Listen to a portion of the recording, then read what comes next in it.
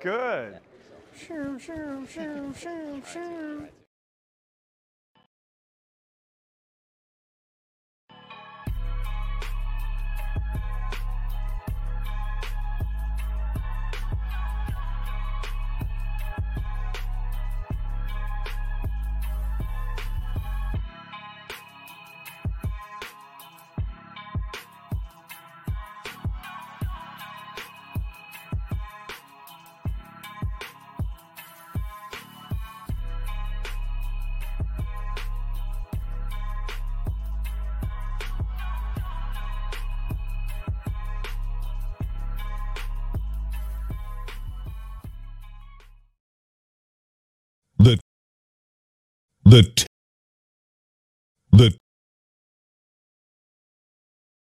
The Tape Never Lies Network. The tape never lies. Tape never lies. Starts now. Never lies. The tape never lies. Draft Dr. Phil and the smartest man. Keeping it 100. Here we go. You're trading 100. Yes! What? Oh my Here it is! Just recording. The tape never lies. Other people drop off, but we still keep rocking. You'll never know how good your football team's going to be until you play with maximum effort.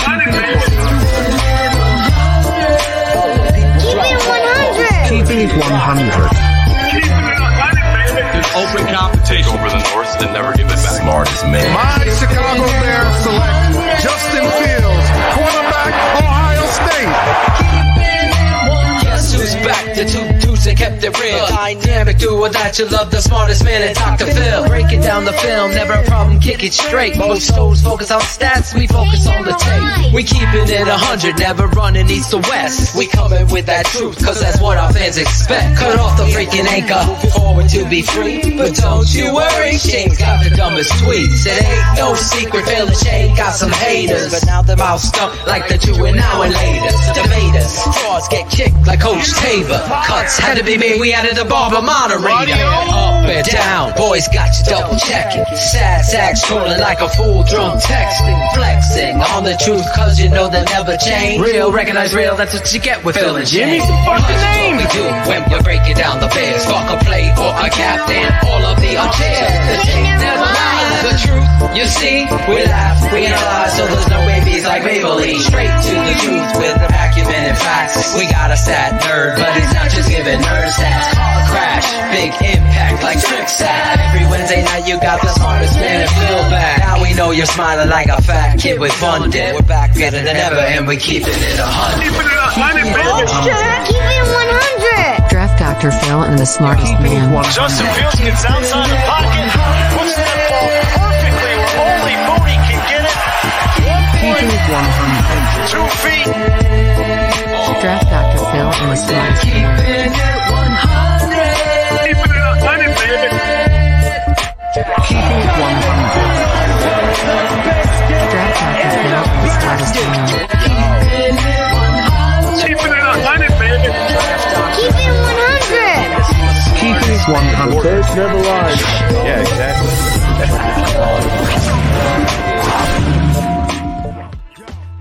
Yo, what is good, TTNL fam? We got another fun show for y'all tonight. And yes, Claudio is not here. I snatched his job tonight like Evilly snatched our hopes of being competitive this season. But no, we got a fun show. We got Kenneth Davis from NBC Sports joining us tonight. So without further ado, I'm going to bring in the people you really came, well, the person you really came to see. I'm going to bring in Shane, the smartest man. Yo, the only guy that showed up for work tonight, Cherie. Right. I tell you. I guess Phil sprained his thumb or something. Who knows? He's Hey, he on could the be show. out for weeks. Yeah, we'll see. But It's Beijing. well, hey, no, I'm rooting for the kid. I want Justin back. I want Justin to play well, but it's not going to be able to go, obviously. I know they're playing their political games and gamesmanship, which at this point I don't think anybody's worried about the 1-5 Chicago Bears, so I always have to laugh at that. Eberflus, I had to laugh today. I forget who asked him the question. They said, how does your game plan change when Tyson Bagent is QB1? He's like, oh well, you gotta play to the strengths of your quarterback. I'm like, really? Is that what you're saying, Mr. Flus? You better look in the mirror, homie. There. Yeah, exactly. So it's more of the same, unfortunately. I did talk to Phil a little bit earlier on the phone, and I said, we got 11 of these left, and it sucks that we're in, draft mode and everything like that already. But it is what it is. As a Bears fan, this is what we're used to. As the Coke Zero is being pounded in the green room right now. But yeah, we should be used to it. But throw your support behind this kid, behind Tyson Bagent, and don't make this two different quarterback camps. And you've seen it already. You want the people that are 100% on Justin Fields, and I get it, love the talent. But if you say anything negative, they get upset. But they're also the same people that are going to nitpick every little thing to Tyson Bagent's game. Oh, you thought this kid? Did you just? So you're in a no-win situation. So he threw an interception as if. I hate to say it, and we probably gonna get crucified for it, but it's not like Justin Fields hasn't thrown any fourth-quarter interceptions this season, right? Yes. So yeah, but you're exactly right. But look at the CEO holding court there in the green room, Sheree. I see. Chilling. Back, He's gonna let us do our thing, huh? Sitting back, taking phone calls. He's probably putting in his food order with Steph upstairs right now. Right.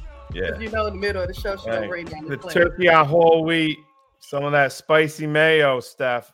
Add some avocado. Some little thin slice of avocado. Yeah. We'll see.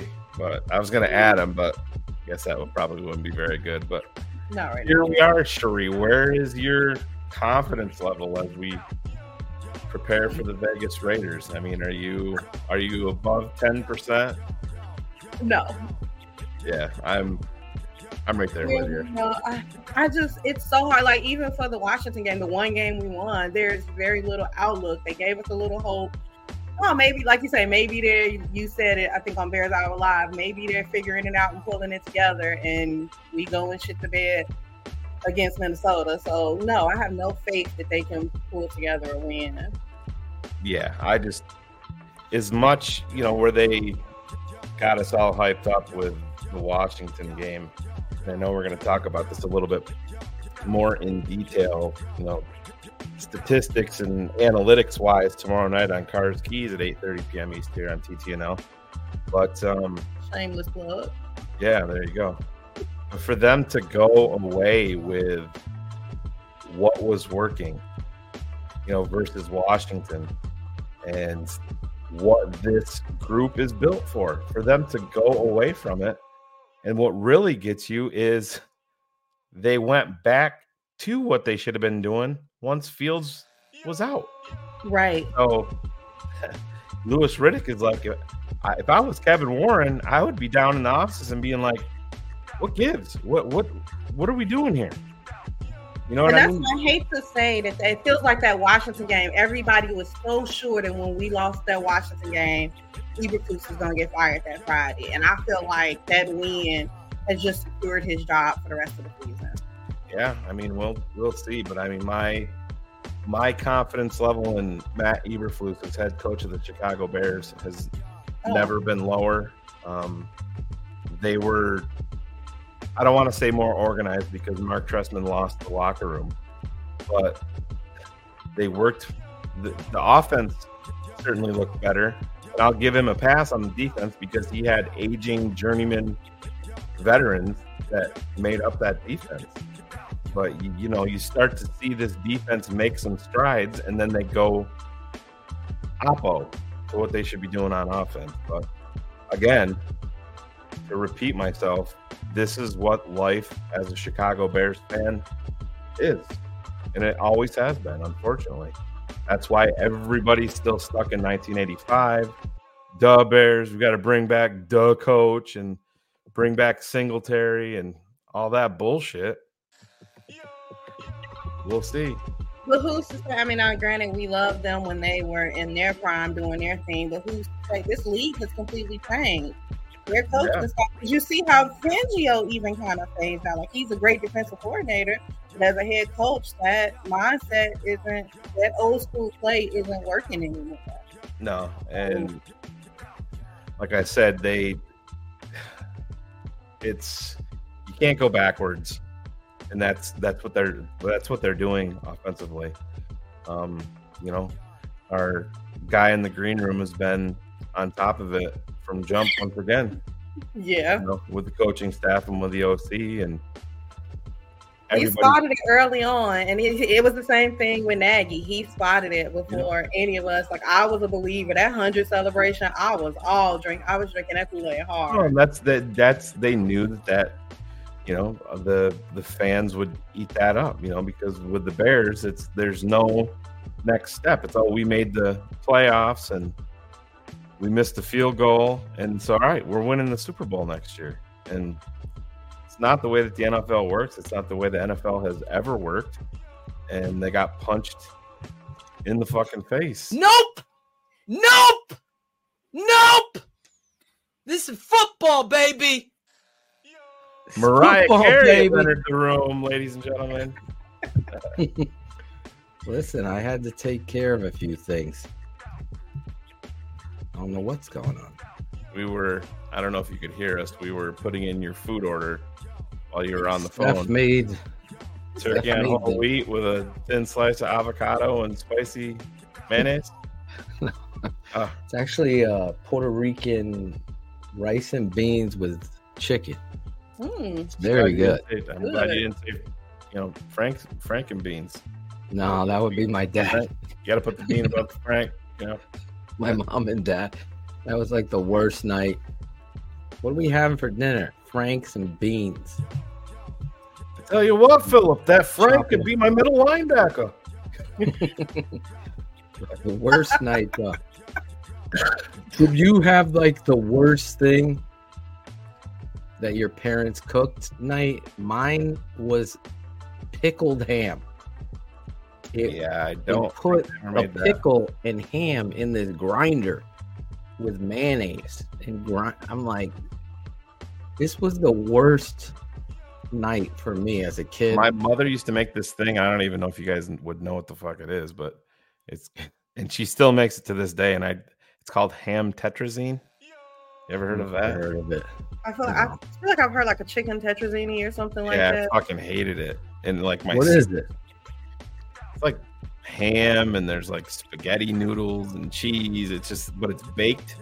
Just wasn't my ham with spaghetti noodle, like curls. I think I might know. Curls. Cream sauce. I don't know. I never touched it, but my sisters were older than I was, and they loved it. And my dad loved it, so I was just a young snot-nosed kid sitting at the end of the table, being like, "What the fuck? You know, this dinner sucks tonight." But back then you just get cracked upside the head if you said something like that. Shut up and eat food. It's called ham salad. Mine. Yeah. That was when the street light comes on, you have to be in. Yeah. That was dinner time. And whenever and don't make your parents have to come outside and yell your name. Oh my God. My mom could scream because she was like the cheerleading coach. My mom was not the screamer. No. It was. You wait till your father gets home. That's what I got. I heard that. My father was the disciplinarian over Will my mother. Eastman liked liver and onions. That was another one I just never did. Liver and onion. Yeah, he's moving on up like George Jefferson by his profile picture. Roast beef. TTNL helped me through a tough time in life. We've got a lot of those letters. I want to do like a Casey Kasem one day and read some of them. Then people would think I'm joking about them. But that was like I'm going down memory lane with this because I that was can like remember my the childhood. first like big one that we got. I couldn't believe, and we were actually on the phone with the guy for 2.5 hours that night. If you know, Dan Aguirre. Yeah. Yes. I figured that's what you were talking about. Yep. But Dan was in a Dan Aguirre. Dan the man. How's he doing? I don't know. He's probably not happy like we are because like Khalil Mack had 6 sacks. He lives and dies with the Bears. You know what I mean? It's like we do. So. I heard a little bit of what you were saying, and I want to piggyback off of it as we get ready for a good night of Bears talk Bears. Can we hold a moment of silence for David? He had, that I would sign up for that. Probably being the worst fucking dinner ever. Salmon loaf. Yeah, I would divorce my mom and burn the fucking house down. Is that Charles Leno on a freaking toss plate? I like salmon, but when you add the word loaf next to it, it just don't. It ain't working. The Leno household special, right? Get you, David, coming in from a hard day playing outside. Mommy, what's for dinner? Oh, Davey, it's salmon loaf and cream peas.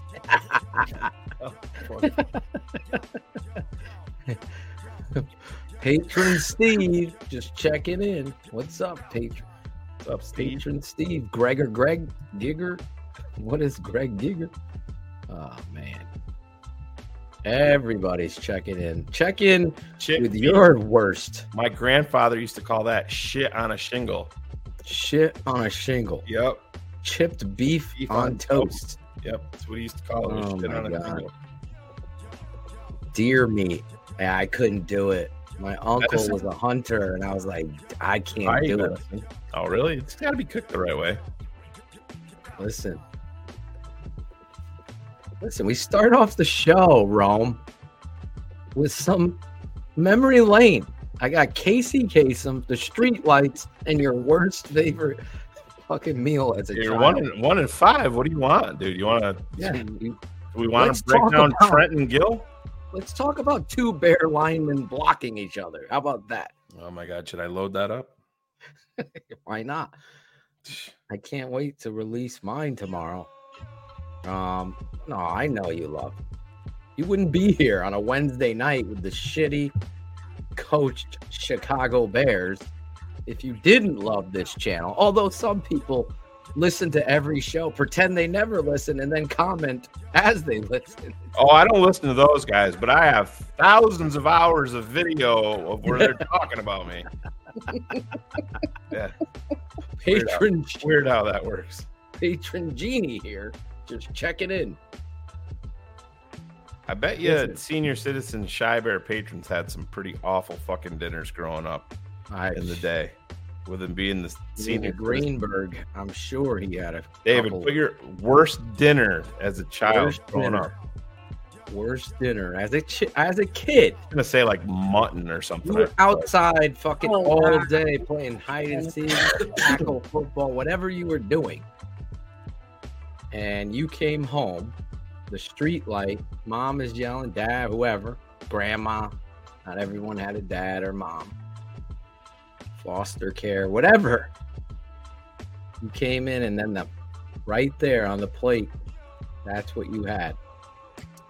I'm seriously trying to think about that because it wasn't that the meal itself wasn't good, and I hate to put this out there. I love you, Granny, but it wasn't the best cook. So that's why I didn't like food because it didn't taste good. If someone else cooked the meal, I would eat it. Granny just. Cherie was like, I'm at Granny's house. Fuck. Whatever she's making stuff. Yeah, we're just going to shut the fuck up and eat it. I had to. I was the one. Granny, who the fuck puts apples in their mac and cheese? But I love it. Granny made mashed potatoes. Cherie was like, how do you fuck a mashed potato? Like, how do you do that? Lima beans. I remember my dad. Okay, lima beans, I hated no matter who. I hated lima beans are disgusting. My dad caught me trying to hide them in my milk. I didn't know those fucks would stay down at the bottom. It looked like Thai tea. Thai bubble tea or whatever. Oh, that was a staple growing up. right there.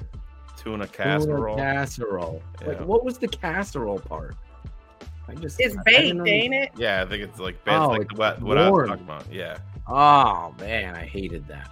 I like tuna salad, but yeah, I don't like I could do casserole. tuna cold. Yeah. Jesus. Wonder what Kenneth Davis hated as a kid. Oh, I'm sure. Well, yeah, he's a city kid. I bet you he didn't talk too much shit back to mama growing up either when it was time to eat dinner.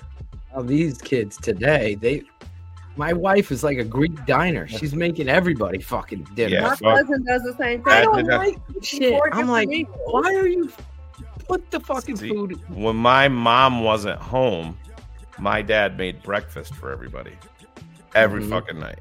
That's what we had for dinner. So that was a good night. Yeah, no, I didn't complain.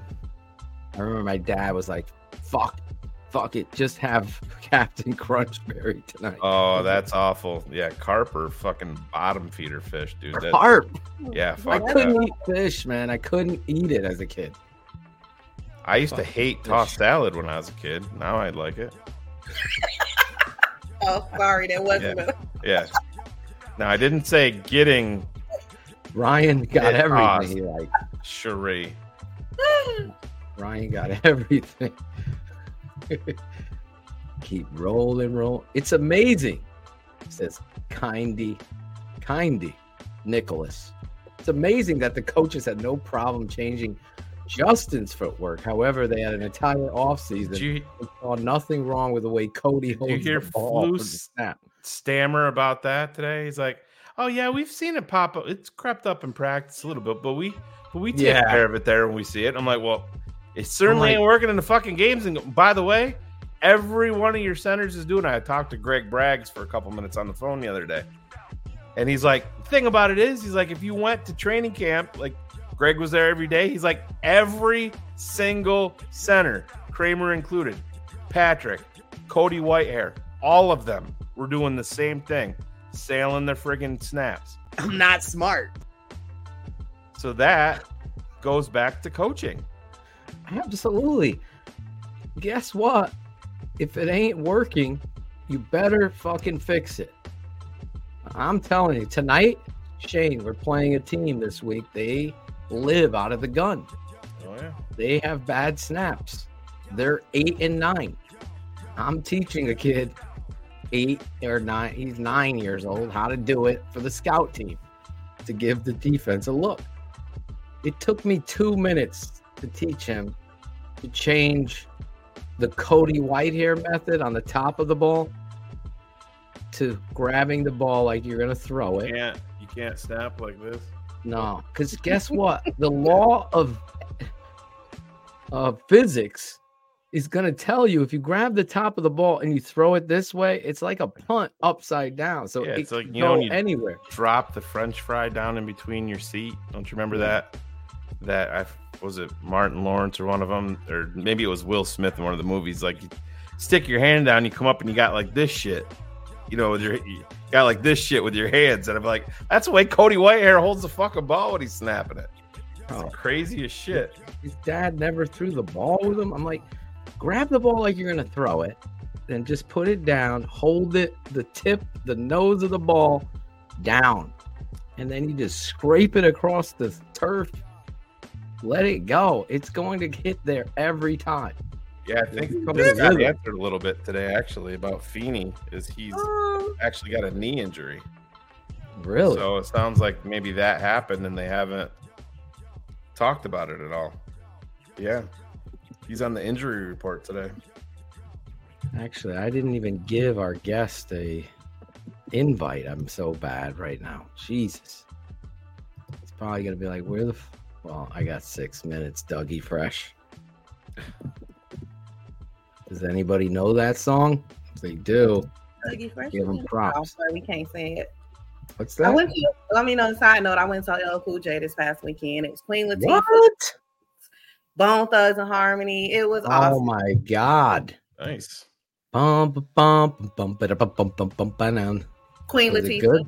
came out. Moni. Latifah? Moni in the middle? Yep. And Trench Come from on. Naughty by Nature. DJ Jazzy Jeff was there. It was, they've been trying to celebrate the 50 years of hip hop. So they've been doing like all the shows that I've been to this year have given some type of tribute to it.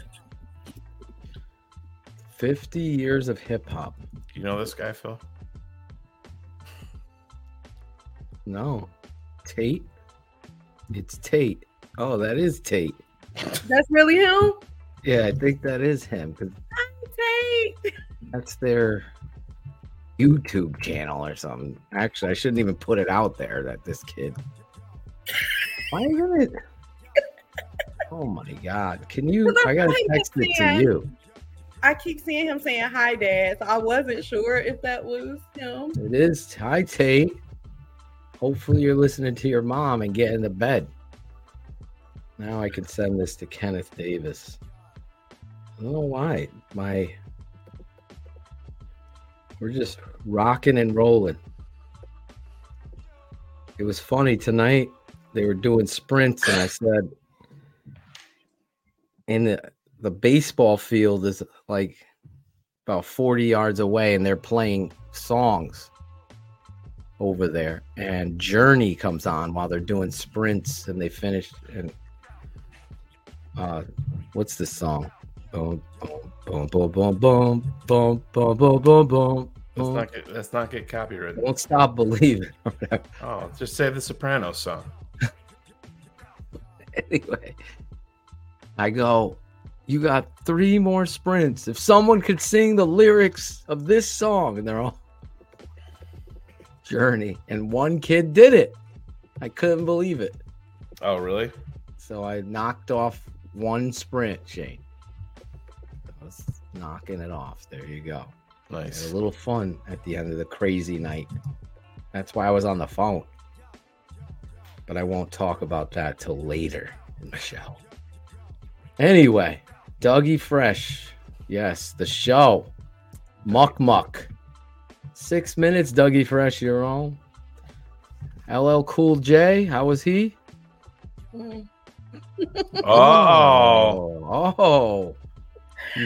Oh, he had a moment when he lifted up his shirt. Oh, Jesus. Oh, so she was just speechless. It was good. I thought you were like, yeah, he wasn't good. He was wrong. We thought you were saying, yeah, he's lost it. Yeah, he's LL mid. He's LL mid J now. He ain't that good. A friend of mine from work went to like Bobby Brown's concert, and she was like, "Oh my God, he was drunk." Yeah, I've heard that performances aren't. Yeah, that one didn't hit right. There was this teacher and she was challenging her classroom to sing songs. Did you see that? I didn't. It's kind of going viral now. It's pretty cool. LL Cool J, definitely in my top 20. Just letting you know, Sheree. I figured he would. Way over Tupac. Like, way. He's probably one of the most underrated and underappreciated artists. If you look at his library, for real. Because we get caught up in the LL, the actor. He's the actor. Was he in the Meg?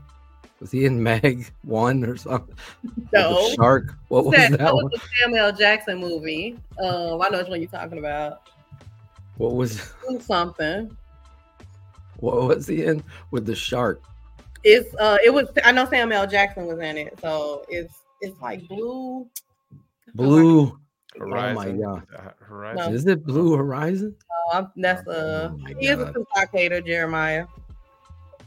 LL Cool J would destroy Tupac. Deep Blue. Any day. That's what it was. Deep Blue Sea. Look at you guys. We should do trivia night one night, Shay. This shit would be fun. Welcome to Bears football. Bears trivia. Hip hop trivia night. Food. We start off with food and hip hop. Hip hop. That's where we're at. And it only took 6 games. Where's Jackal? He can't even do chapters anymore. This fucking Jackal's eating salmon loaf and cream peas right now. Jackal can't even do a chapter for this. Let's think back what we did. Tyson Bagent, you guys were talking about. Get behind him. Let's stop with the separation parties and just cheer for the Bears. That's what we started, right? Then I came in. We're talking street lights, Casey Kasem, worst dinner. Brown? I think he did. Bobby Brown, LL Cool J. Oh my God. We got a bum as a coach. What do you want? Is that what Tate just said? Yeah. Oh, Said, nobody picked up on my joke. We got a bum as a coach. Is that what Tate just said? Yeah. Yeah. You still didn't pick it up. Oh, there no, goes Sheree. I got it. Sheree just laughed. Sheree's like, I got it. I'm out of here. I'm out of here. I got it. Here we are, live, keeping it 100 on a Wednesday night, talking all things other than the Bears tonight so far. Now let's go back. Tyson Bagent, Shane. Well, I think you're it's important. Right. I thought he was outstanding at the presser. Oh yeah, no, I don't think any of that part of it is too big for him at all. And Justin is the same way. These guys can command a room, and the media pressure, none of that seems too big for them. But there's a definite split of people that are all in on Justin Fields that are nitpicking, that are going to nitpick every little thing Tyson Bagent does to death, and then you get away from rooting for your team, for the Bears, and that's to me, that's the shit that gets nauseating. You know what I mean? It's just disappointing because the level of anxiety the Bears give us. Oh, yeah. It's almost like people want to be a hater. And it's like, analyze it for what it is. Not give up on the guy after one drive, Ivan. Come on. We got to give it a little bit of time to see what this guy could do and how he's going to handle himself. That's where this Chicago Bears community needs to start being. And you get answers. Answers need to be had. And it's not like the coach has changed. It's like the coach and the culture. But if you start separating before it happens, or you just... I don't agree with this from Gregory. You're 1-5. You're dumb to go out and get another quarterback. You want to get answers. You want to see what this kid can do. At 1-5, it's the perfect time. And people just need to get over that. If you want Tyson Bagent to do well, that's not a shot at Justin Fields. And this is friggin' cycle that we're stuck in, that they got to get out of. There's sad. There's definite split. It's like politics at this point. It's like, where is the common sense understand? I'm not saying there aren't. I just think the loudest and the biggest are the most ignorant. Yeah. And that's where we are as Bears fans. And it's like rooting for the Bears and the Chicago White Sox, like our poor guy in the green room over there, seeing his shirt. That poor guy. Brandy Brown, really quick. Ford, I appreciate all the work you guys do. It really is therapy dealing with the suffering we endure as being Bears fans. And I hear you, and I appreciate that kind comment. Tonight, we're bringing in another doctor. He's a doctor on NBC, and it's not Richard Gere. I'll tell you that. Although he might have the same pipes as him. I think this guy could do voiceovers for children's stories, as well as, entering a movie theater and you hear Kenneth's voice with the previews. Like, he's going to voice the 30 for 30 on the worst head coach in Chicago Bears history after we launch Flus to the fucking sun. On the next 30 for 30, I can hear Kenneth saying that. Eberflus, a coach who can't win. Ever. Let's get him out here. Bring him out. We are redoing all our intros. So I am going to do an intro for him on the fly Cherie. He is from NBC Sports Under Center podcast. You see him around. He's a friend of the show as well as in real life. Like, we go away, but we still maintain a friendship and a conversation. He is a great human being, number one. Number two, husband and father. I love this guy, and I love when he hits the high notes when he comes on the show. Let's bring him out. The man, the myth, Kenneth Davis. There he is.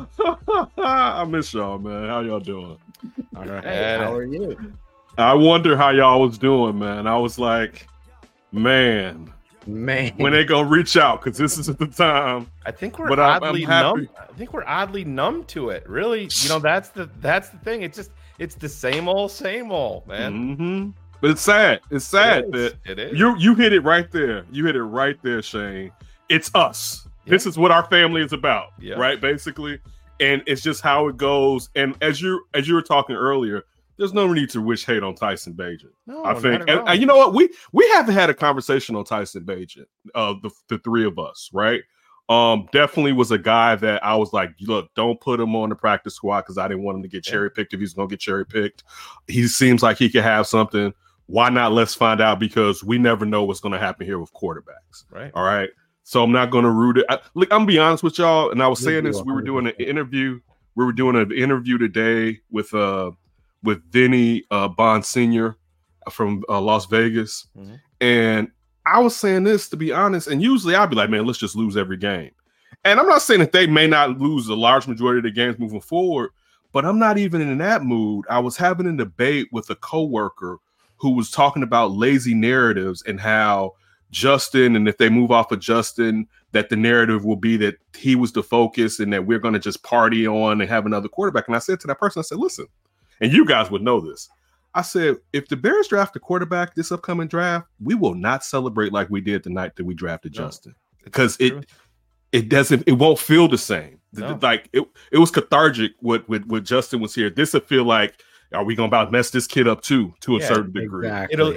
It'll defer to cautious optimism. Yes, it's not going to be. It won't be pure elation like it was when they made the move up for Justin, and that's the it's thing. A negligence in the coaching department. I've said that. I know. I hate to pound my chest here, but it's like I'm telling you this, and I'm saying it. It's the most important position for the Bears because they've not gotten it right. And thus, what comes out of that? A steaming pile of shit happens to, you can't make chicken salad out of it. That's just what it is. And this coach continues to say things and lie and get caught in lies and mumble backwards. And it's just, you don't think the locker room feels like bold-faced lied after the game on Sunday. Yes. And then he came right out and did it again today twice. And I'm like, well, why are you lying? What is there to lie about at this point? I mean, you sunk below Mark Trestman. That's your achievement as a head coach.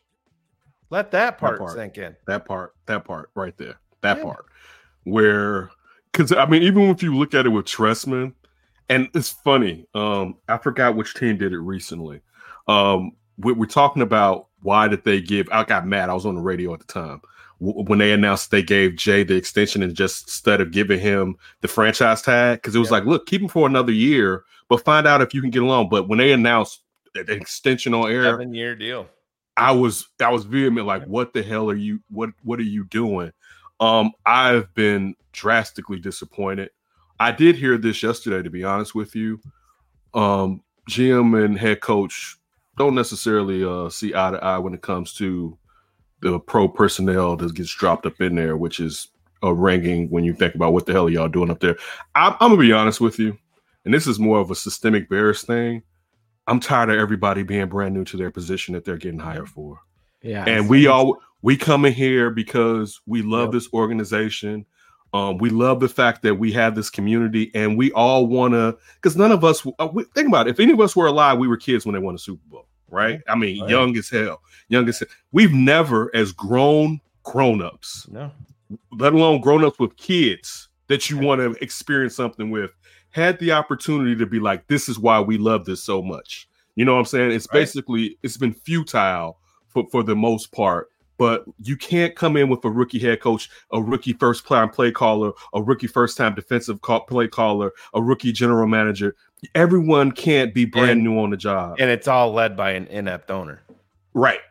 No, somebody has to be the adult in the room. And when I mean adult, did this before.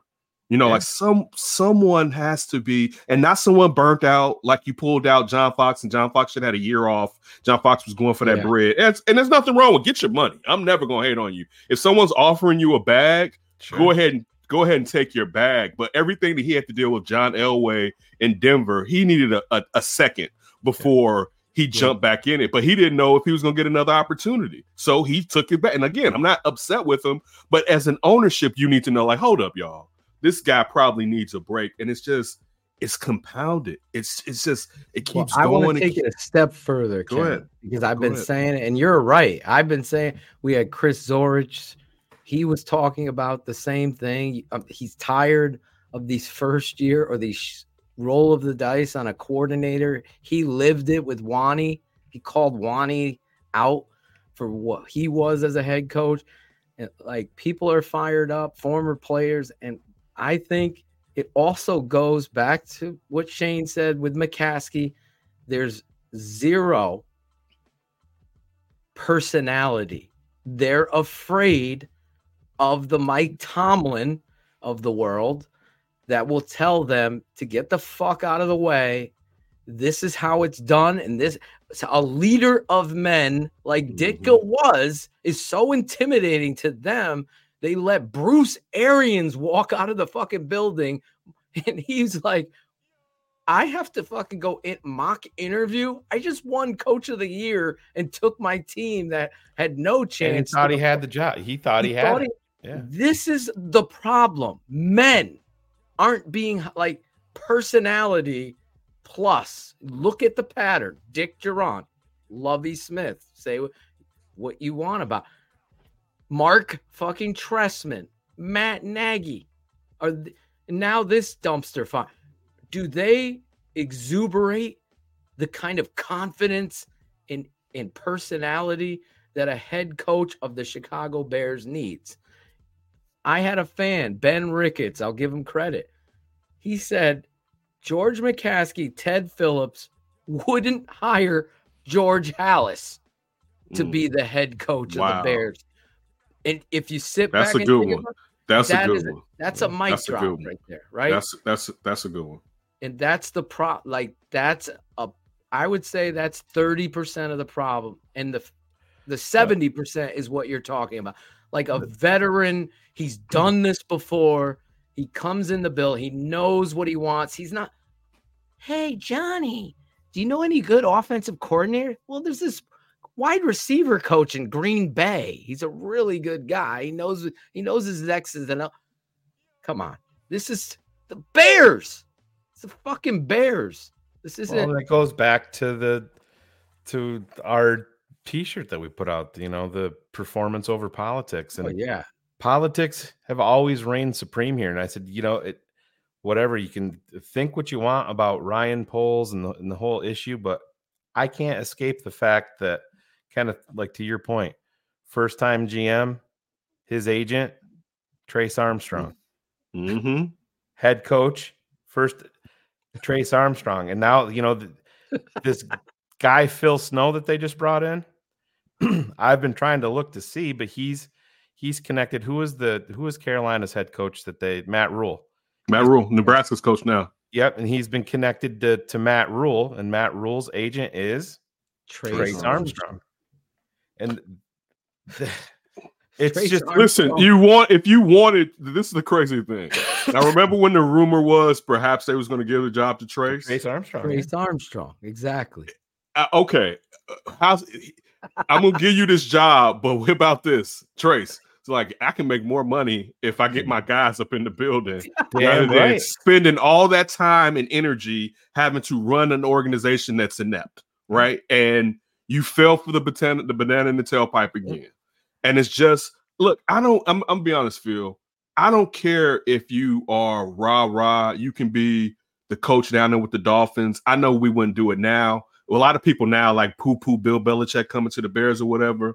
You can be, if you're great at what you do, I don't care about, as long as you're not an evil person that we find out about, I don't really give a damn I just want great. Like, why can't we have greatness from the head coaching position? Because the thing is this, if you get greatness from the head coach's position, that's 10 to 15 years of chances to be in the playoffs, which is 10 to 15 years of chance to contend. Yeah. And you may only hit twice, but 2 Super Bowls are a hell of a lot more than I've had in my adult life. And I've been an adult for a minute. All right. Like it's like, dude, it's like, why do we do it?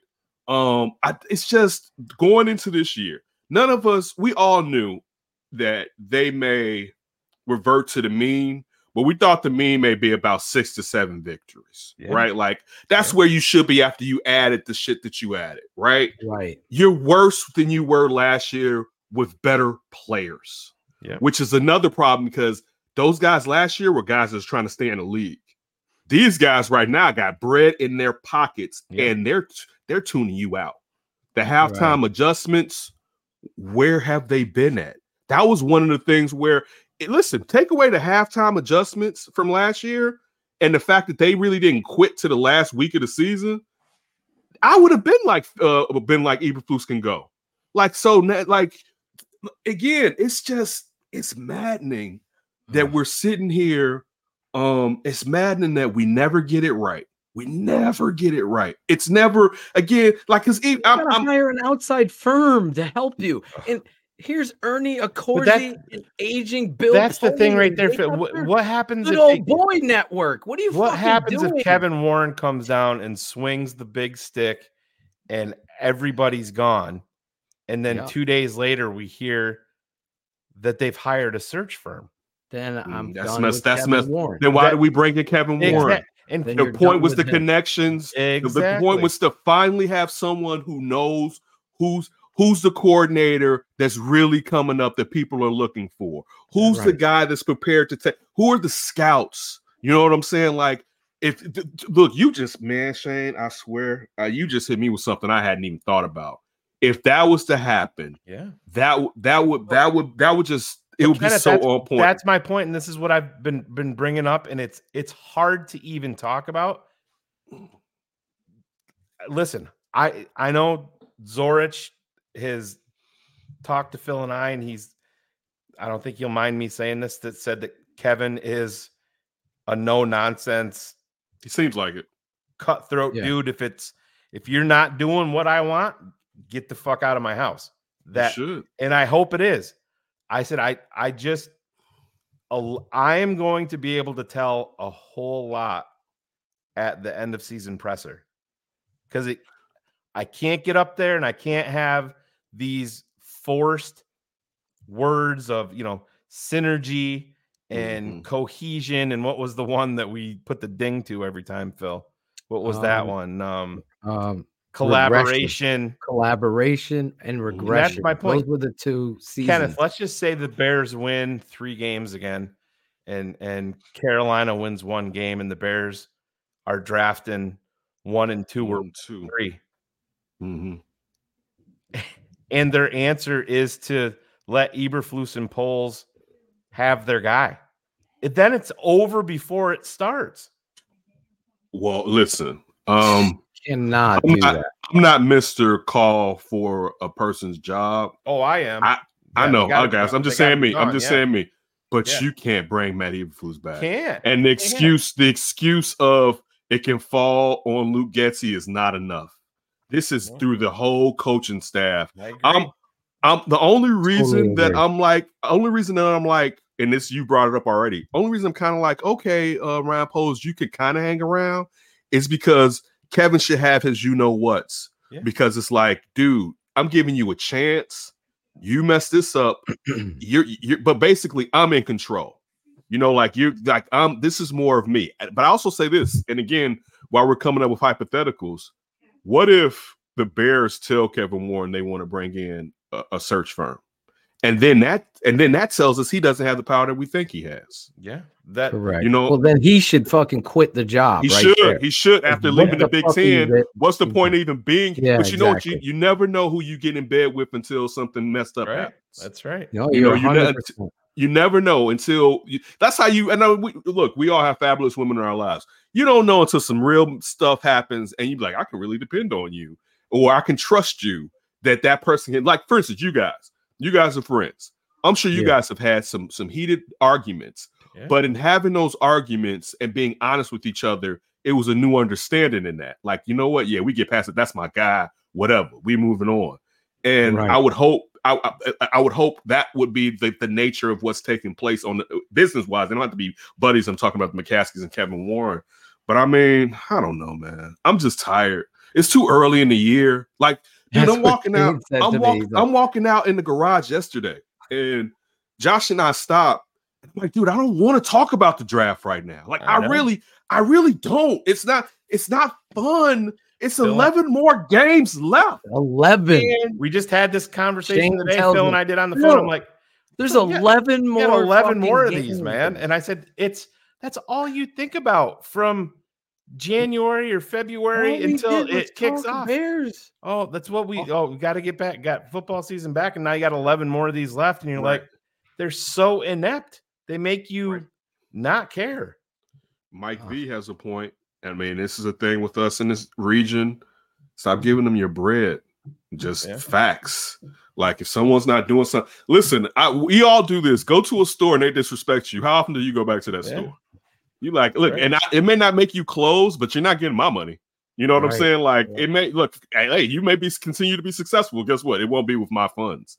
I'm just, man, I won't even say I'm flabbergasted. Shane hit it. I'm numb because it's like, here we go again. And it's just like, to use your store analogy, Kenneth, that's the thing. And you know, I can remember when my son was born, and Hila said to me, "You got to let him pick his own sports teams." I'm like, no. That's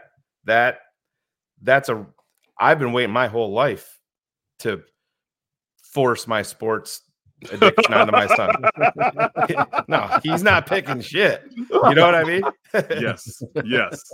So my son is a rabid Bears fan now, but now, you know, my only solace is I use it as a teaching moment. I'm like, Riley, we are bad, but you know what? We're not running from that. We're going to stay loyal. That's part of being, you know, all of his buddies are running around in Warriors jerseys and Mahomes jerseys and, you know, stuff like that. And they're switching it up every year. And I'm like, we ain't those guys. That's not the way that it goes. I have to break out the Hardball Christmas album again. Well, get into it. He's on the top of our list. He's on the top Harbaugh. of my list. Is he on yours? 17 Kenneth? years. Listen, yeah, definitely. And I'll say this: the best part is he may win it this year. Yeah, also, check me out on NBC's Big Ten Country, but he may actually check him out because with that now because I'm gonna be honest with you, I think Georgia has to lose. But Michigan, I think, may be that team this year. All right. I think the cream of the Big Ten can play maybe with everybody. I'm a Drew Aller guy. He's not ready yet, but Penn State's defense is crazy. All right. Yes. But because I always say this too when you bring up that point, Shane. I go to Pete Carroll leaving USC.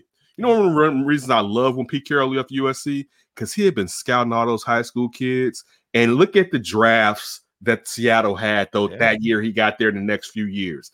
He had been scouting all those players since high school. So you're bringing in someone who knows everyone out there on that lower level. So Harbaugh was scared. Look at how quickly the 49ers took off. But I would have no problem. And also, you know what I would love about it? He's going to want so much control. Like, he's the type of guy where, listen, Ryan Pace, you're going to basically do what I want to do or you need to go now. Polls. Yeah, thank you. I've been doing that this week. I don't know why I heard it, but he's going to basically tell Ryan Poles, look, and he should because he's been there. Yeah. These are the guys that I want, you know what I'm saying, for my program. And if you're not going to necessarily go along with the way that I want it, if we're not going to have the same relationship that Veach has with Andy Reid and whoever else has been a general manager down there at Kansas City, then because they're going with what the Reid wants. Yeah, they may have the better idea of their scouting, but they need to fit the system. You're out. I have no problem. Because I don't know who else is really out there, to be honest with you. I don't want to do the first. I thought about this exact scenario today. Mm-hmm. And I know that we talked about a first-time guy, but I've always had a hunch on this guy. Hasn't been a head coach yet, but I think he's going to end up being a home run no matter who gets him, and he's been bouncing around, and that's Josh McCown. Oh, yeah. That's a good throw. That's the guy. Because he almost was Houston's. He was almost Houston's head coach. Well, it's very quarterback driven, and I think he's going to be a guy that obviously knows the league. He's going to know everybody everywhere in terms of connections to bring in and build a staff. So that to me is the very interesting name that I think has been in the league, is in the league right now, is working with Bryce Young. And there's Rick Spielman. I don't know if he does a podcast every week, and they're talking about stuff. And there's been a lot, David Tepper's been in the news quite a bit, Carolina's owner. Mm-hmm. And now word is that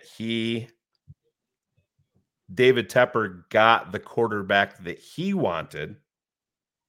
Not that the coaching staff and the front office wanted. It wasn't the quarterback I would have taken. I was all CJ Stroud. I'm beyond, and I'm with you. Phil was with Bryce, but I'm Bryce. Yeah, I don't. It's Phil. It's. If you look at what he did in college, yes, I'm gonna tell you my flaw. I can't go undersized quarterback. I can't. I'm just being honest with you. That's the thing. I can't. And look, so. I just, for me, I will lose, and sometimes you will lose like that, right? I would know as a general manager that there may be someone special that I would miss out on, but I and that's the only reason why with Bryce Young is just like, you know what, I'm out. I'm gonna go with this kid because his measurables are well, and it seemed like he knew what he was doing at Ohio State. It's the same with Kyler Murray, and this is the point before we knew Kyler Murray was immature, but the same thing where it's a fear for me, to be honest with you, when it comes to that. Yeah, you got to have the offensive line protection. You do. You got to build that. But I still will see, like, he wasn't that small, straight smoke. Rex wasn't 5'10". No. And there ain't no, I'll tell you what. Well, Kenneth, you watch Alabama like I do. Bryce Young was never 204 pounds at any point at Alabama. Never, ever. 174, maybe. Maybe. Yeah. And again, look, it's not. Dude, he had the whip down there too. All right, but again, that was my fear. And I for this draft just passed. My number one quarterback was CJ Stroud. I was like, if I was going to take one, and then I watch him at times, I'm like, why can't mine do that? Yeah. But that was my number one quarterback. That's the word. That's the word. Is that Tepper? Mm-hmm. And Tepper made the pick. That Tepper made the pick. Front office and coaching staff. Well, we have video of them, so I don't know. They were all in there. Then there's this also, that Carolina's whole crew went to Tuscaloosa to meet with Saban to talk about Bryce Young. And when it was go time for the actual meeting with Saban, Tepper had his whole crew with him. Tepper walked into the door first and closed it behind him. What's the point of hiring those people then? So that's but this happens with, and I'm glad they're inept down there. I hope it falls apart, and I hope they don't win a game in Carolina this year. Oh, of course we don't. We definitely don't want them to win not one stinking game this season. But go ahead. Jacob Schroba, $4.99. I got to get some of these super chats. F it. Draft both Williams and May. What do you got to lose? Just kidding. But what do you guys think? Do you have to lose? We have never picked the right quarterback. Are you off of Justin Fields here, Kenneth? Or is the chaos of coaching kind of putting the difficult to analyze it? Shane and I have taken a lot of heat because we've been like in the middle here. Mm-hmm. But, Fields has his warts. And when you criticize him, it becomes a racial thing where on our network, it's like this. If I thought Bryce Young was a better college quarterback, this has nothing to do with anything of that. And it seems like you guys need to stop being racial.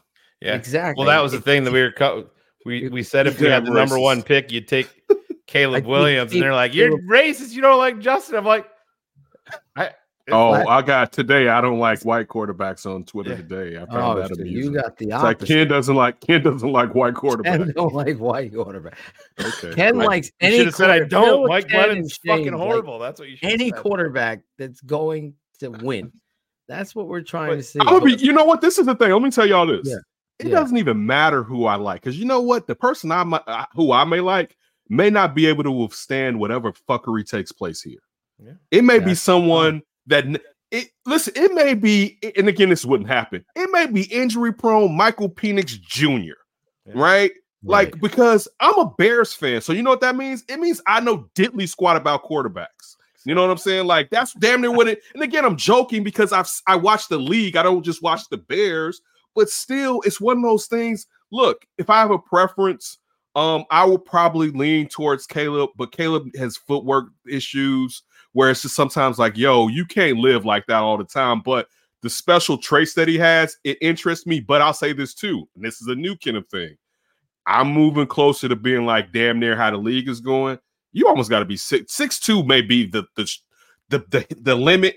But if you code at 6'1", I may pass. But I don't like undersized quarterback. I'm not saying Caleb is undersized, but I really prefer 6'3" and up. If I'm being honest with you, for my quarterback, that's where I'm just because dog, these compared to even when we were younger, these linemen are huge.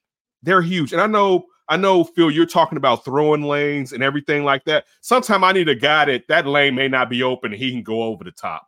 You know what I'm saying? Like, because you just never they're too fast. You know what I'm saying? Like these aren't the linemen we grew up with. You know what I'm saying? Like they're too quick. Think about the interior linemen. Like, dude, you got guys that are in the interior that are 6'5" that can penetrate like they're 6'1". You know, like it's so. Getting back to the quarterback thing. Oh, getting back all the way what you're saying. So Justin. Yes. Justin holds onto the ball way too long. Justin, that injury was on Justin. 6.9 right. seconds. That when Danielle Hunter tackled it before that, but when Danielle Hunter tackled him, I said he's not gonna make it to the end of this game. Yeah. This is one of those games he's going out because he was taking hits. And DJ Moore was wide open on the curl. He sure was. He sure was. But it also, and again, we knew Komet was wide open. DJ was too. DJ was too. Wide open. Yeah. Just like when Darnell Mooney came open, but he started to. This was in the red zone. He started to run up into the pocket, climb the pocket, ready to run. And then the lineman. I know Brian Flores was going to throw the kitchen sink at him, but still, some of the mistakes that those offensive linemen made was criminal. And Cody was spraying all fields, and he had been doing that. But this game, it was even more apparent where it was like, yeah, Cody's being Cody. But getting to Justin, it gets to the point where it's like, can he get fixed here? But I like Justin. You guys remember prior to the draft, I said that Ryan Pace was going to do whatever he had to do to get Justin. Mm-hmm. But I kind of, because Chicago stinks, I want him to find a place where he can perhaps find out who he truly is as a quarterback. So, but I'll say this: the last couple of games, it made me feel like, because I was ready to move off of Justin. I'm just going to be honest with you.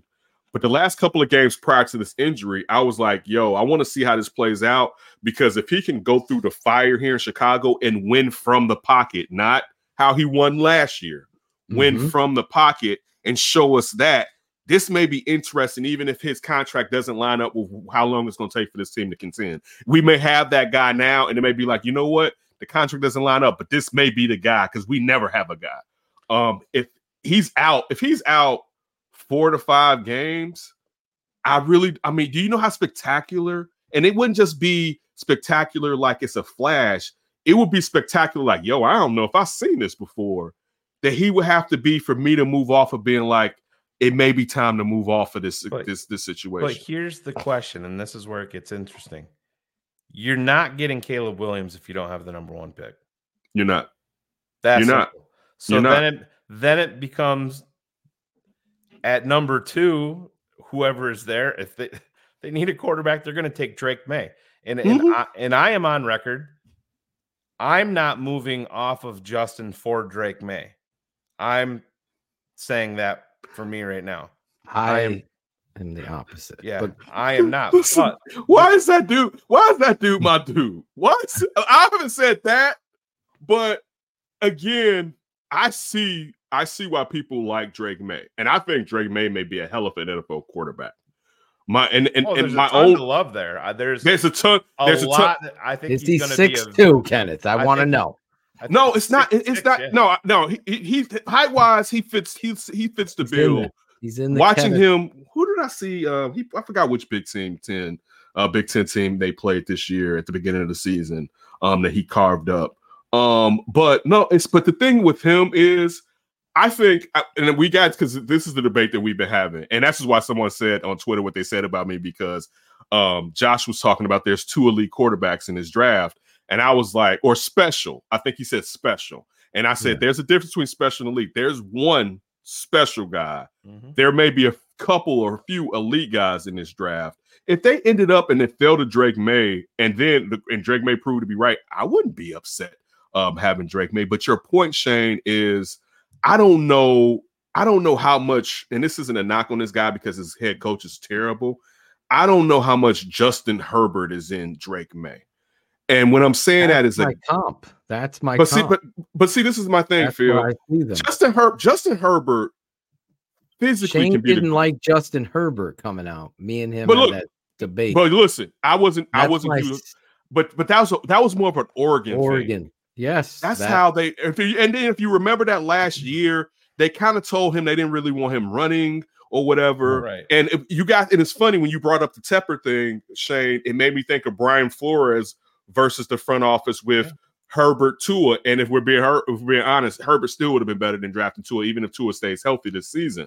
But my only issue is, and I know that Herbert's wide receivers continue to get hurt, even though if you drafted Mike Williams and you knew coming out of Clemson type of neck injuries that he had there, that's going to come with the territory, to be honest with you. But one thing about Herbert that I don't know if Herbert has that special that, of course, Baby Goat has. All right. And I'm talking about Patrick Mahomes, that special that we Brady's gone, but of course the special that at time, the special that we see someone like Joe Burrow has, the special that, and it comes and goes at times that we've seen Josh Allen have it. You know what I'm saying? Where I think physically, Justin Herbert may be the best quarterback in the league, right? Like arm strength wise, him and Josh Allen, and I'm a Patrick Mahomes guy. They can't spin it like Patrick Mahomes, but arm strength wise, these guys are ridiculous when you're looking at their arm strength. So that's where with me, I look at the fact that the Bears always need more, Phil. And that's leans me more to Caleb, because I'm like, look, for instance, I'm a Caleb is the Jordan of the draft 15 years. I've not seen a quarterback like this. Okay. People came at me with the Notre Dame game. I'm like, one game does not make a quarterback. I go, every quarterback. And then I brought up Patrick Mahomes at Texas Tech throwing 4 picks in a game. Tom Brady in the NFL threw 4. It's going to happen. That's football. You're going to get your number plucked, and it's a team game. Right. Caleb does things that I envy. I have never. He's Aaron Rodgers and Patrick Mahomes together. Good point. That's Great point. The kind of fucking accuracy, anticipate. Then he can create out of the pocket and do things that are just silky smooth with ball plays, man. I mean, it's amazing. Here's the interesting rub, and this is, I think, a continuation of what we're talking about that we have to look at. Yeah, we brought up 2 coaches in Harbaugh and Josh McCown. Now, I have one coach I'd like to throw into this. I don't know if it would ever happen, but one coach. Could I put him out? Kyle Whittingham of Utah, to get him out of Utah. This is one of the best coaches. Utah fundamentally this football team always competes. They're so well coached. He is a great coach. I don't know if he'll ever leave, right? But that guy would be on my list of people that Kevin Warren can get that maybe somebody else couldn't get, that I hope he could. What we have to look at is, let's just say they fire everybody. Yes. The coaching staff. Tomorrow. I'm saying. Front office stays. Kevin Warren says, hey, Ryan, I'm going to keep you on. I'm going to give you a little bit more of a leash. So they go out, and Harbaugh is the guy, and Harbaugh's coming in with power. But you also have the number 1 pick in the draft. But Harbaugh says, I don't want a rookie quarterback. I love everything that Justin Fields brings to the table, and I know he has warts, but that's why you're bringing me here. Because I can fix that. Trust Harbaugh 100%. You have to. That's the interesting part of all this. And I saw somebody in the chat say, oh, Shane's just saying that because he's a huge Fields guy. I am a Fields fan, but I'll move off. If we have the number 1 pick in the draft, I have no problem if the Bears draft Caleb Williams and replace Justin Fields. My point is, it's going to be interesting. Is Harbaugh going to come here with a rookie quarterback? And I'm not so sure he's going to. He might. He did it. Know. He did. He did it with what's his name? Colin. No, he did it with Colin Kaepernick. They had Alex Smith though. But again, it was one of those. Yeah. It looks Alex Smith got Alex Smith aside. The same way he did in Kansas City. Yeah. He got Alex Smith. Shane, I'll say that's an interesting thing.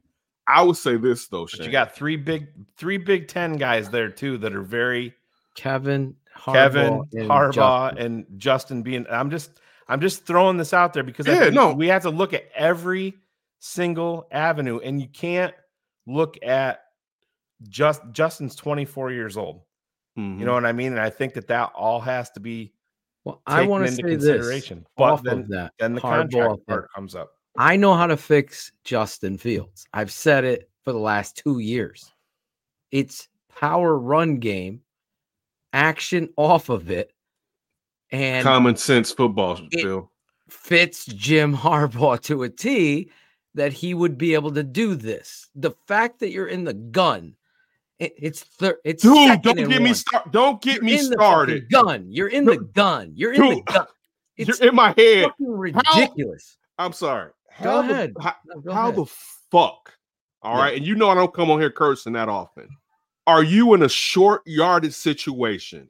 Right. And look, I hate it with proficient offenses, but you're not a proficient offense. You're in a short yardage situation, and you go in the gun when your damn run game was semi-working and you needed a yard to give your quarterback more bites at the apple and to continue to gel and keep the offense going. It was not go for it time. It was get the first so we get 3 more bites at the damn apple. That's like, you know what that is akin to? A fast break, right? And the lane is open. I get into the paint and I throw it out to somebody on the arc that isn't Steph Curry, and they bounce the damn thing off the rim. That's the stats, and it's maddening when you see that. It's like, this is common sense football, all right?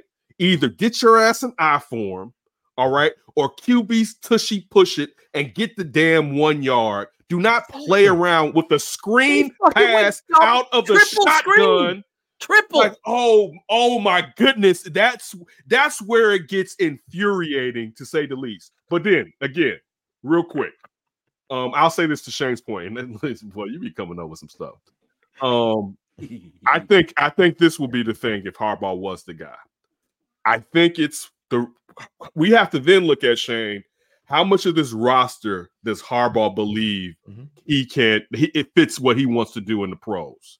Yeah. Because Harbaugh may be like, you know what, this may be a 3-year type of deal here. Absolutely. And that may need him to reshuffle paying Justin. Be like, Poles, you signed a tight end that fucking's a pussy? There you go. Waiting for this. Well, let me get some Jalen stuff too while we up in here too.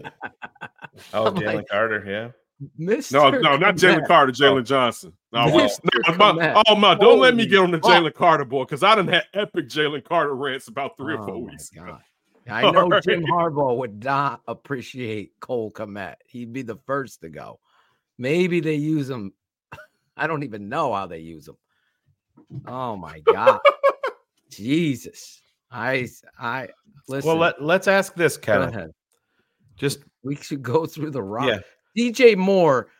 Remove being impartial.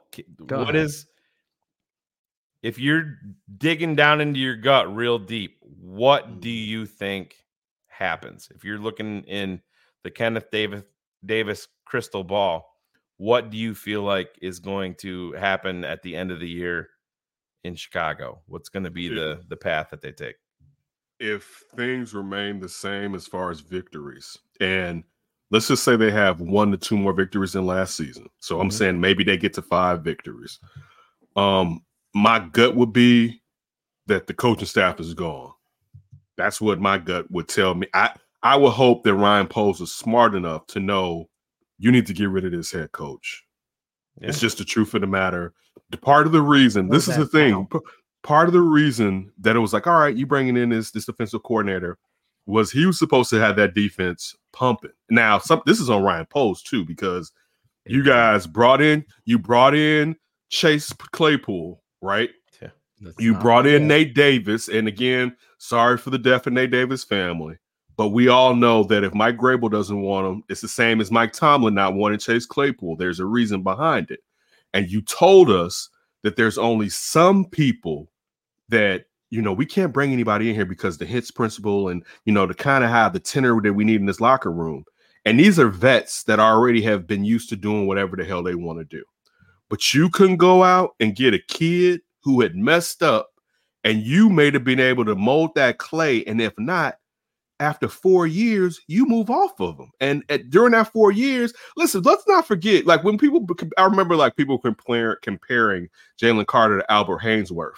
Wasn't nothing wrong with Albert Haynesworth after his second year at Tennessee. It's after he went to Washington and stole that there was a problem with Albert Haynesworth. He got paid, yeah. Right. Yeah. It was you bring that troublemaker in, you use him. If he doesn't learn how to get his act together, do we not remember some times where there were some alarm bells with Roquan? Roquan still in the league, got paid by the Ravens. There's been a few guys that we've seen. Anybody that's a Bulls fan, I remember I wanted Joakim Noah. And I thought Joakim Noah, it was going to take longer for him to get his act together. I remember when he got suspended, when Ben Wallace and Adrian Griffin wanted him suspended longer. And I was like, he's going to mess up 2 more times. He really never messed up really big after that, right? Guys can learn what the program is about. But you sat there, and I'm getting back to Matt Eberflus, and Matt Eberflus should have been pounding the table for his own life. The thing is, and again, this is a hypothetical. I really feel like our feelings on this team would be different if they drafted Jalen Carter, because I think that defense will be different. And I'm not saying they would be world beaters, but I'm saying from that pocket collapse up the middle, and also I'm saying that I will hold. Would Justin be paralyzed at this point with no right tackle? No. The point, but no. Keep that same energy though, Shane. Yeah. Because they would have more bites at the apple, and they would. I get it. Yeah. They would be flipping the field so much easier, and we could actually see coaching defenses if Matt Eberflus was really worth a damn. But they have no pressure up front. Like that's Here's where they turn around and they draft this kid from fucking Florida, who Dexter Jr. Senior. Yeah. I had so many. I was like devastated. Like, who is this kid? Just doesn't have it. It wasn't the scheme. Yes, he's had some moments or whatever at Florida, and I'm just not seeing it translate here. I love the kid from USC, Thule, and he could have played 3-tech for you too. I see what you're saying too. But I think he goes to a place that's perfect for him, and that's why you know what I'm saying. Okay, let me push back on that. I'm gonna tell you. So now I like that we're having this conversation. I'm talking about a guy that, in particular, interior of the defensive line. That's about want.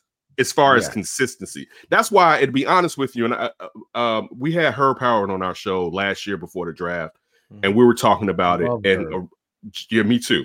Josh and I, the thing is, when people really go off interior defensive linemen, one, their share life is short.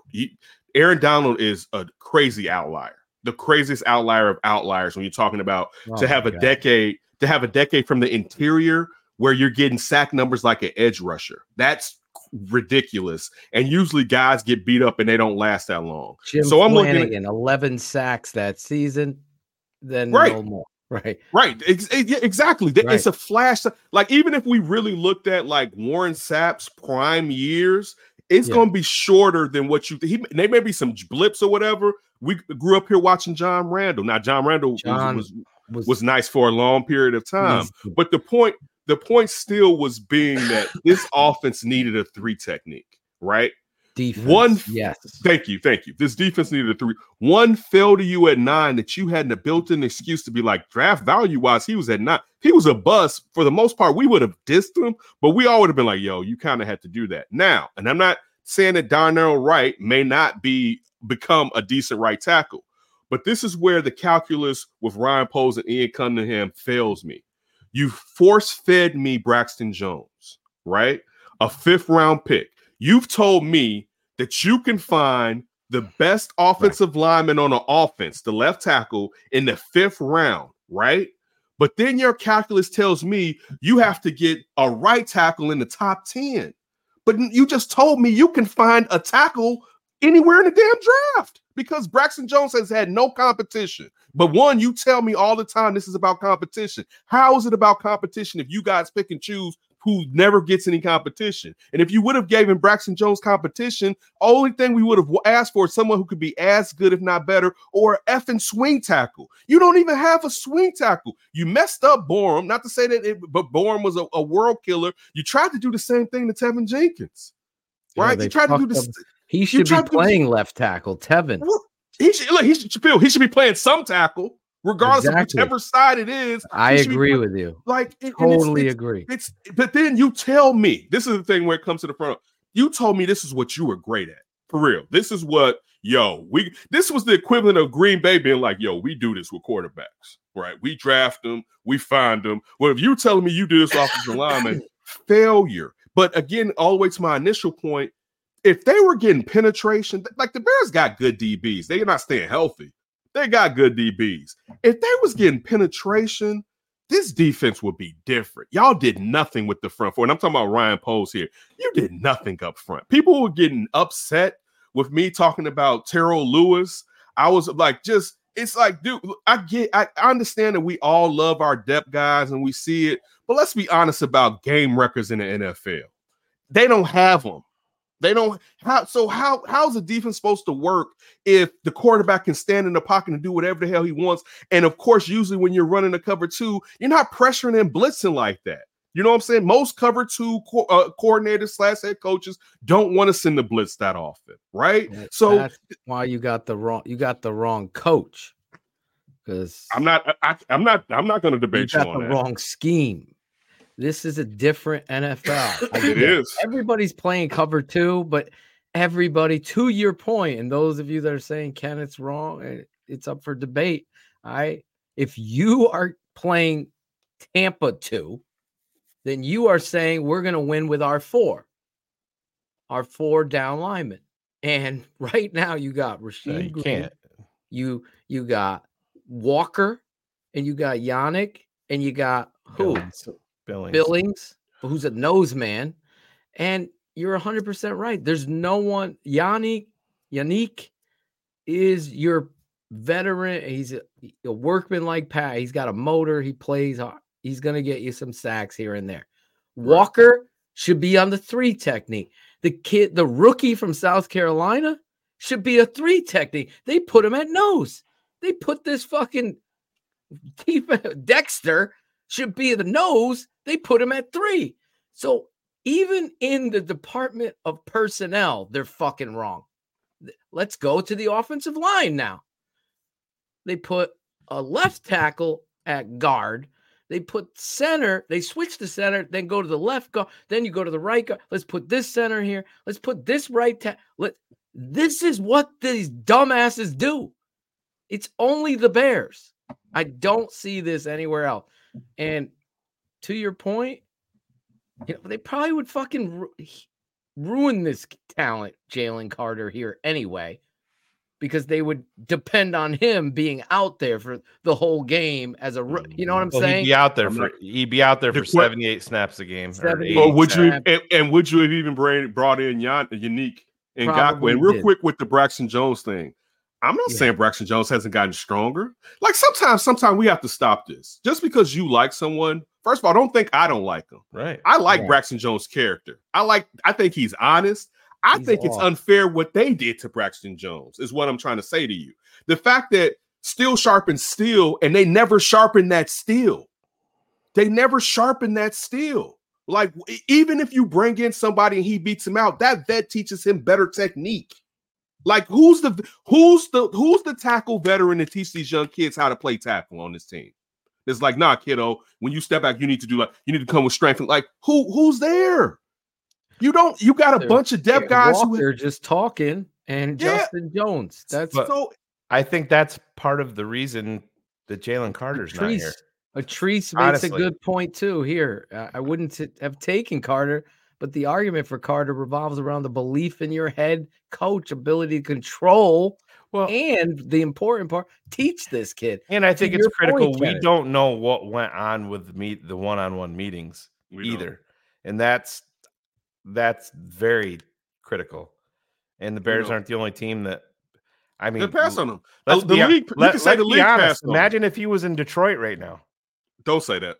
No, somebody, you know what I hate more than that. You know what I hate Gibbs right now for Jalen Carter. You know what I hate more than that? I'm gonna tell you what I hate more than that. When people now tell me, imagine if Caleb Williams ends up in Minnesota, and I'm like, don't do me like that. Like, there's some. Oh my God. Exactly. That does kick me in the nuts right there. Don't do me like I'm living a bad life when it comes to the Bears already. Don't do me like where I got to go through a more like why can't we have the run that Green Bay had? Right? It's the coach, Kenneth. It starts. It's more. There. No, it's then more the than quarterback. That. Phil. Everybody that come here never does it for us. Like, okay, I'm gonna even go back. Let me go back. I'm gonna even go back. So I'm gonna really get people mad. Y'all never bringing me back after this. Back to Cali. I'm gonna be honest with you. I don't know if the Bears have ever had a supremely great head coach. I'm gonna be honest with you. I'm gonna tell you why. I know Papa Bear Hollis. I know Papa Bear Hollis won championships. So I wasn't around. He may have, but I also know he couldn't figure it out with Dick Buckets, Doug Buffon, and Gale Sayers. All right. So that's an argument for a different day. Dick is special team coach, right, at Dallas, right? You look at what Buddy Ryan did with that defense. I'm not saying Dick. Listen when I say this, all right? Listen to the nuances what I said. I'm talking about an elite head coach, all right? An elite head coach. Dick was good enough to keep it together. But you look at the drafting that they did. You look at having Buddy Ryan, even though I know the year after Buddy left, the defense was even more stingier when it came to points. I know that already. The point that I'm just still saying is here as the Bears, because even if you talk about Ditka, he won one with that defense. All the players. I disagree on Ditka, but go ahead. We also have to realize sometimes. So we were having this discussion yesterday, and I was like, "How many great coaches have we had in Chicago?" No, go ahead. I want you to finish. I'm like, okay. So Phil Jackson. Oh, in right? Chicago. I'm talking about sports. Okay. I said Phil Jackson. I guess Joe Quenneville. You could say Joe Madden, but remember, if Cubs fans, y'all remember how y'all won that World Series? It didn't taste as good because he damn near gave that bad boy away, right? And then you look at what he did in Anaheim. But my argument is here in Chicago, and again, Ditka's an outlier. Ditka did a phenomenal job. He held it together. But I'm really talking about, and it's not about X's and O's, because sometimes you're just the CEO, and you have to keep it going. But I'm talking about winning titles is what I'm talking about, Phil. That's what I'm talking about. I'm talking about winning, not a title. Just like John has said, and put the fear and ownership in Milwaukee. Like, I don't want to be a one title winning guy, right? I'm talking about titles. Like, and we always, and again, he's the best. In the defensive Ditka, he still carries the best football team to ever play. But he didn't. Wait, hold on, stop. That's BS. They are the I'm gonna tell you why. best. I'm gonna tell you, that's not what I'm saying. That's not the point that I'm trying to make. Okay. The point I'm trying to make is that defense was Buddy Ryan's. All right. He's the no. head We can't. coach. No. Now you're cheating because the people that don't know, George Halas told Ditka, listen, you can do whatever the hell you is, but this coordinator is going to be your coordinator. Ditka couldn't even pick his defensive coordinator. All right. No, there is an agreement in there. George Halas thrust him upon him because he knew how great Buddy Ryan was. And the reason that you say that was the greatest team outside, of course, of Sweetness and Jim McMahon being healthy, because we know how battered he was. And I'm not putting that as a diss to Jim McMahon, but the real reason is because of that defense. All right. And that was. It did have the number one offense that year, too. I'm just saying it's the truth. I'm gonna have the number one. Listen, before Miami figured out how to mess up the 4-6, I'm gonna have the number one offense too, because we getting that ball back about 5 more times than every other team in the league. I'm just saying, okay, all those personalities, all of those people, as you said, the CEO, this fucking guy held it together. You can hate the guy. You're making it seem like nobody. I don't know. See, now you're cheating. I didn't say no. Not you. I didn't say anything about his politics. I didn't say no. But this is my point. Really, is saying it that no one else could have done that. Like when, like we're saying, like no one. And the thing is, and why the nostalgia effects kicks up is because he gave us the attitude that he like when you have a head coach to go along with the team like that he has the same type of attitude, and they're all basically like kiss my ass. It can be intoxicating. Like, and for that's a place I give Ditka credit for. But Phil, you also not talking about how it's a reflection of the head coach. No, but you're not talking about also how disruptive it was that commercial wise, where he was telling guys don't do commercials and then going to do. About that. He said after they got to this level, they all were doing fucking commercials. But guess what? Then that's the point. To put a stop to it, and then he's doing it. Right, but Phil, that's the point where he's supposed to show them. He's supposed to show them what they're supposed to do. So you can't tell me not to go out here and get this money when you're getting this truck going out and getting money you told me not to get. He's not flawless. I agree. But that Phil, that was 5 years of still a great defense that they should have won another. Do you know as a kid watching the slurs to beat my team and talking about the damn watching the Giants? Washington. What happened in Washington? The fucking punt return. No. You know what happened? Broke his rib. Remember that shit? We know what happened with Washington. Darryl Green. They had a head coach who took his ego out of it and could win with 3 different quarterbacks. All right, Joe Gibbs, yes. And we only could win with 1. All right, we only could win 2. Steve Walsh. I'm talking about Walsh. Steve Fuller. We had to put Fuller in. Fuller had to go in, but you know what? I'm talking about for the entirety of the season for the most. I'm talking about winning championships with 3 different quarterbacks. Is what I'm talking about. That's what I'm talking. I'm like the point of the matter is I'm talking championships. What was Schrader, Rippon, and Doug Williams? Correct? No, I think the first one was. It wasn't Theismann. Was it the first? I thought Theismann was the first one. It was Theismann, Rippon, and Doug Williams. Yeah. Joe Gibbs won with 3 different quarterbacks. Forget, and this isn't a you thing. This is for all of us. Forget what we like. It's about Super Bowl victories. Like that's what it's all about. All this other stuff, we're basically going over semantics about how it tastes when it goes down. I don't care if it hits my belly and it's a Super Bowl and I didn't like how it tastes. It tastes like cod liver oil. Give me some more cod liver oil. All right. He could be the most boring in MF forever. But if that MF is consistently putting me in place to where my team, all right, can do what Bill Belichick, what I was just going, what Bill Belichick did. Now we know it was a lot more Brady because I would have told you I was leaning Belichick back in the days. But if my dude can still give me championships, like why don't we deserve that? And I'm not even looking at the comments. I'm not trying to diss y'all. Y'all know I love y'all over here. It's not even a diss on y'all. I'm just trying to get it to the point where we get the BS out of that. Because a lot of this is about race, right? Like I don't like this. Not you guys. I'm just saying, like, because we really don't. A lot of us aren't being honest. A lot of times, we're not honest about our biases. A lot of times, right. I don't care. I don't care. Yeah, I'm a black dude. I've never had a successful quarterback in Chicago, let alone a black quarterback. All right, but still, the point is, I just want to win. I agree. That's it, dude. I want to say, like, I want to talk shit to somebody about my team consistently. Win. Yes, consistently. I agree. That's the thing, and at this point, it's whoever you put. You can go back to when they were winning with Lovey. It wasn't enough. It wasn't enough. Exactly. I'm arguing, Shane. I argue in the streets with. So again, me being a brother, because people want to go back to they fired Lovey and look. It was time for Lovey to go. It was. Kenneth. They missed. People forget how many times they missed the playoffs. How many wins does Lovey Smith have as a head coach since he left the Chicago Bears? I know the exact number. I don't. Give me a minute. Let's go. He's thinking. Play that Jeopardy music, Claude. 14 to 13. 13 to 14. 27. But that's between Tampa, Illinois, and Houston. I forgot Illinois. I forgot. I know it's count, but no. I say this to people. People keep saying, like, and again, thanks, Lovey. We appreciate how you looked out. But people keep saying that. And then the greatest thing about Lovey, I'm gonna say even better about Lovey. He helped them because they were gonna take Bryce Young. Yeah. Remember that. People like Lovey messed them over. Everybody would have taken Bryce Young probably number one.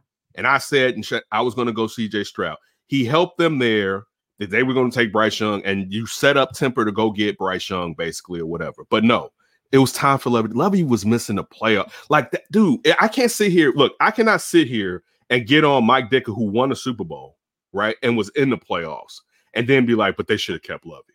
No, it's not enough. Like, stop. Get out of that mindset. Like, we have this abusive relationship, and I used to always use this. I used to always use this when my show with D and Davis first started. We go from an abusive relationship where it's like, yeah, he used to punch me, but now he don't punch me no more. He hit me with an open hand, and we act like that's better. Right? That's not better. It's abuse still. You know what I'm saying? Like, and people want to go because it's like, yeah, it felt good. The 80s Bears felt good, but if you don't understand, there was more to be gained. To be honest with you, there was more to be gained, and us as Bears fans have to demand that we get what we want. Exactly. We have to demand it. I hear you, man, and that's the thing. Even back when Lovey was here, are we going to pretend like we didn't have major issues on the same side of the ball that we've always had? And two of the best clock management, the best offensive players, young offensive players that you had in Thomas Jones and Greg Olsen got traded. And people still, I got into it with somebody like last week that was like, yeah, it was time for. First of all, I was on Greg Olsen's asses. He was a receiver in Chicago. Yeah. When he got to the Panthers, he became a tight end, and I'm talking about yak. Because Greg Olsen, you'd be like, and he'd be like, okay. But when he got down there, he got rugged down there. But the point still was he was too valuable, regardless of what Mike Martz was running. They give you like, I don't use tight ends. I'm gonna get rid of him. Why are you letting your offensive coordinator dictate personnel? Right. I know. Exactly. I think it was Greg Gabriel.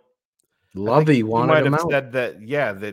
That Mike Martz just said that they would refuse to play him. Well, then, I mean, Jesus, that's the thing. I look back at the Bears. So in 1998, the Bears drafted Curtis Enos. And in 2005, the Bears drafted Cedric Benson.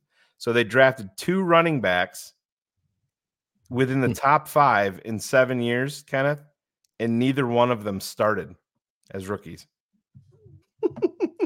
Where does that happen? Wait, I'm sorry. Call Weir, Mr. Davis. Why do you hate white head coach? Oh yeah, he was going. First, also, let me say this too. I love you, your guys, everyone who watches and participates or whatever. But I'm with you, Shane.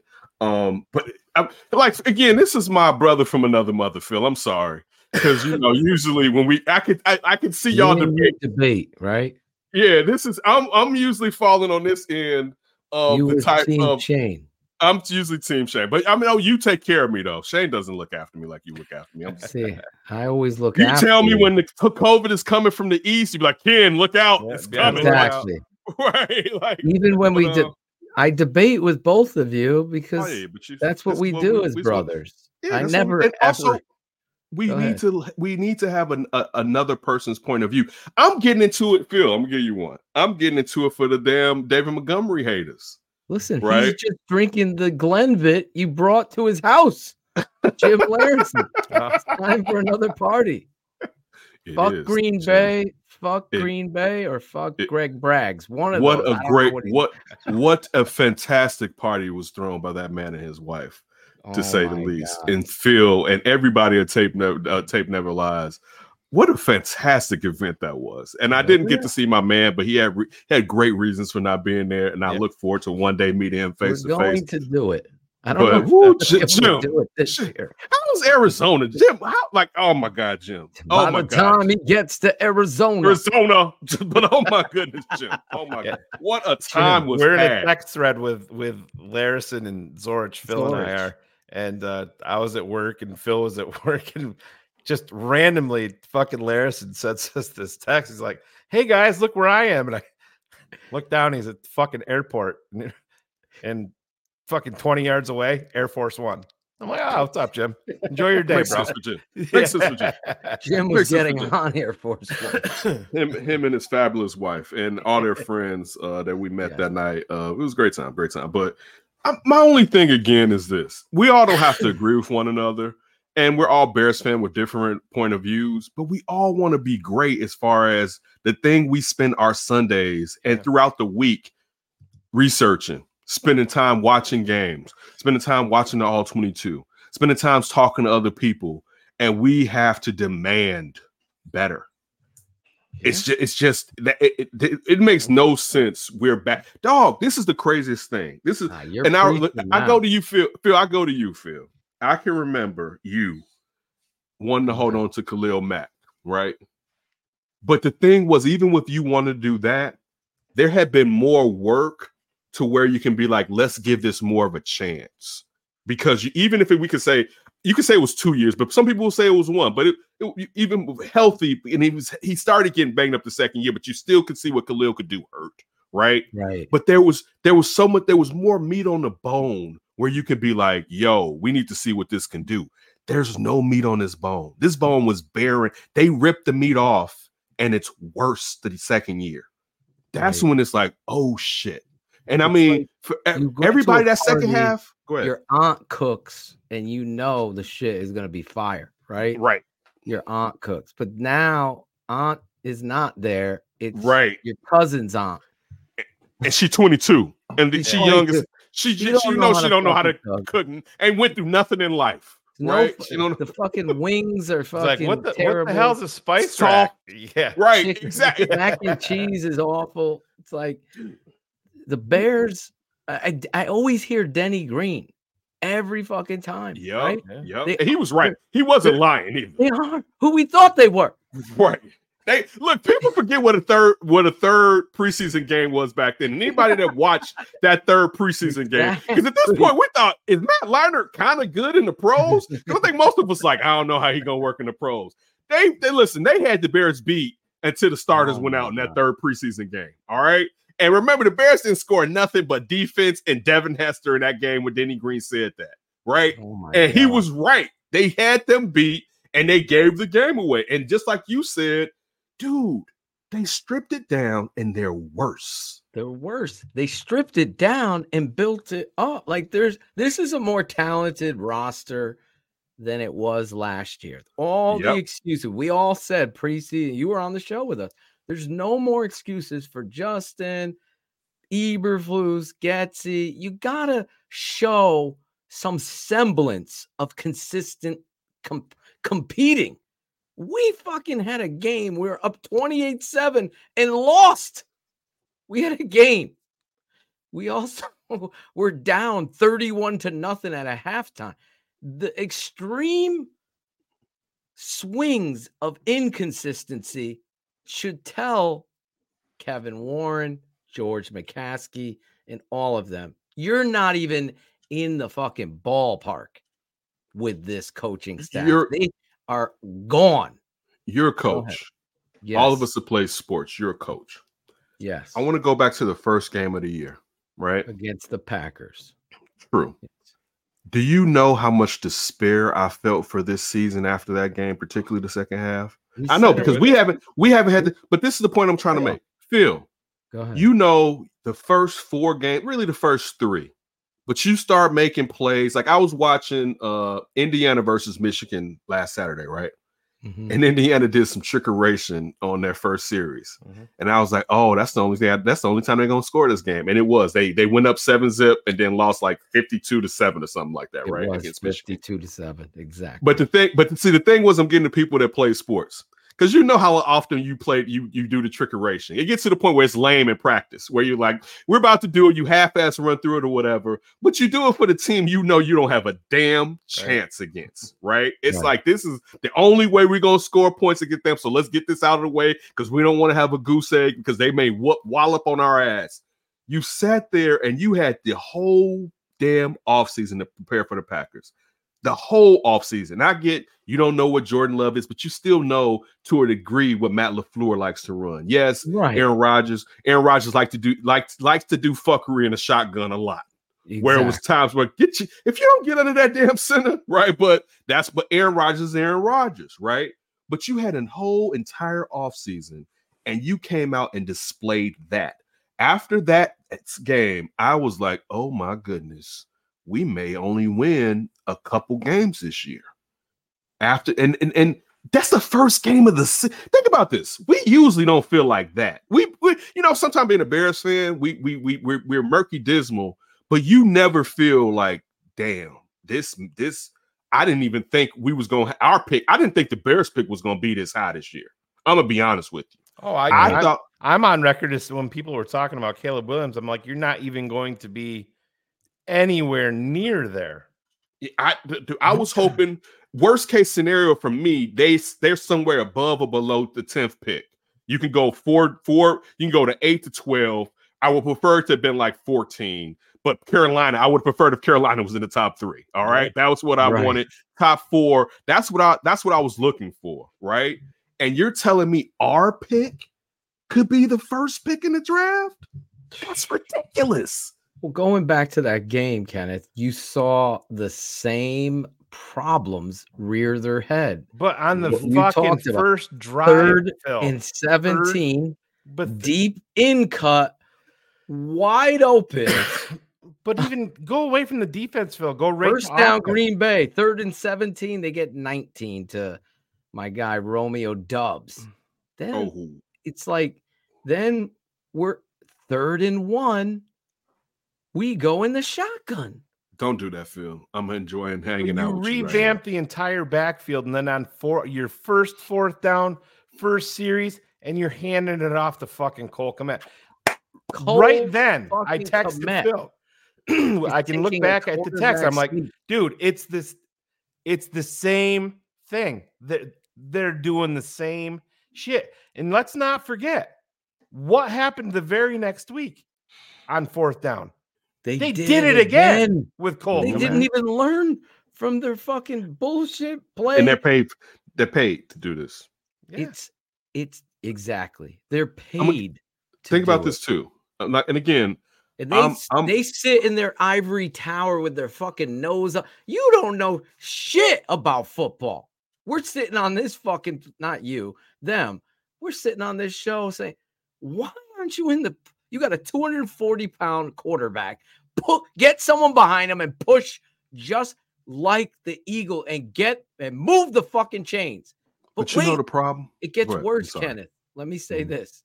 Go ahead. I apologize. This is the coaching. This is Kevin Warren and Ryan Poles. Or Kevin Warren has to go to Ryan Poles and say, you fucked up immensely hiring this clown as a coach. Did he hire him? I don't know. This is the problem. And I'm upset with this because we talked about this on Under Center, and Josh was like, "Yeah, he has one excuse. He has one excuse. He didn't draft Justin." I said, "No, Josh, he has 1.5. Yeah, because they interview They interviewed Eberflus before they hired him. Steve And Edwards brought that up on the show. And so, they're also saying that Polian, when they were doing the coach search, what was also going on at Hallis Hall, Ted Phillips was also doing one separately. Oh my fucking God. Ted Phillips should be fucking searching his fucking dryer for some spare change. That's it. He doesn't belong anywhere near football or anything. Just I hate the name. I'm sorry. I want to say this too. A problem with, and I'm gonna put this more on Ryan Poles. Okay. And I'm not. I like Roshan Johnson, and I do want to see him on the football field. But you brought in Dante Foreman, right? Oh, and anybody that's like, yo, he's just a battering ram. Dante Foreman has wiggle. He can make the first guy move in a phone booth, right?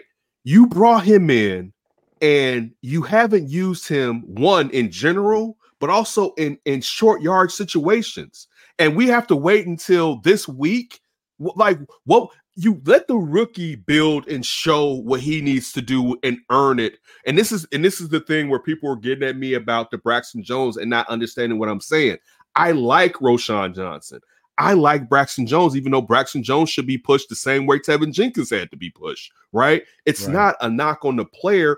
It's if you want them to be better, if they are, and also depending on pedigree. If they don't even have the pedigree, Roshan Johnson was sitting behind one of the best college running backs of this last generation. And it's not a knock on him. He stayed there where a lot of players perhaps wouldn't have stayed there. But still, it's not like that he was Bijan.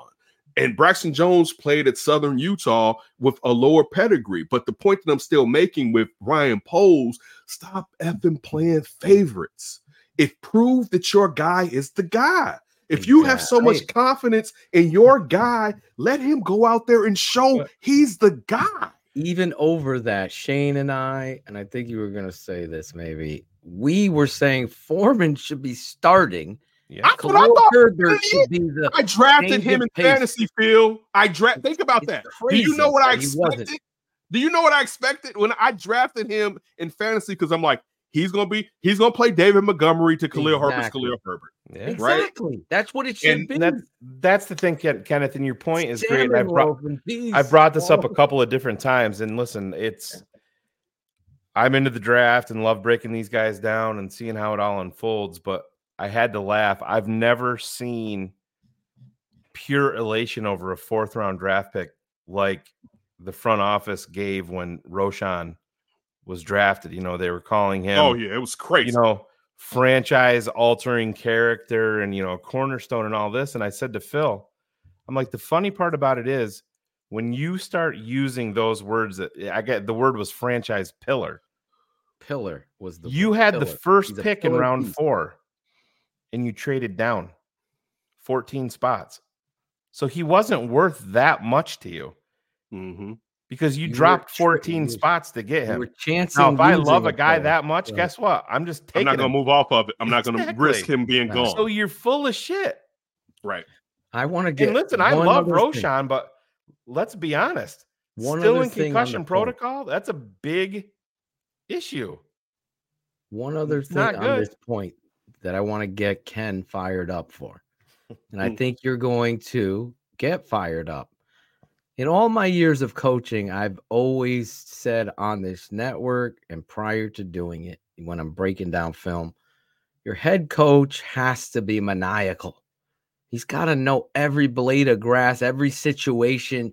You have to be playing chess. You can't be fucking playing checkers. This weekend, there was coaching negligence all these weeks, right? But none bigger than this weekend. And it happened twice. Once where you're talking about the fucking 3 screens at midfield. But the thing that's even more negligible than the 3 screens is that you have a Division II undrafted football player at quarterback. It's 2nd and 1 at midfield.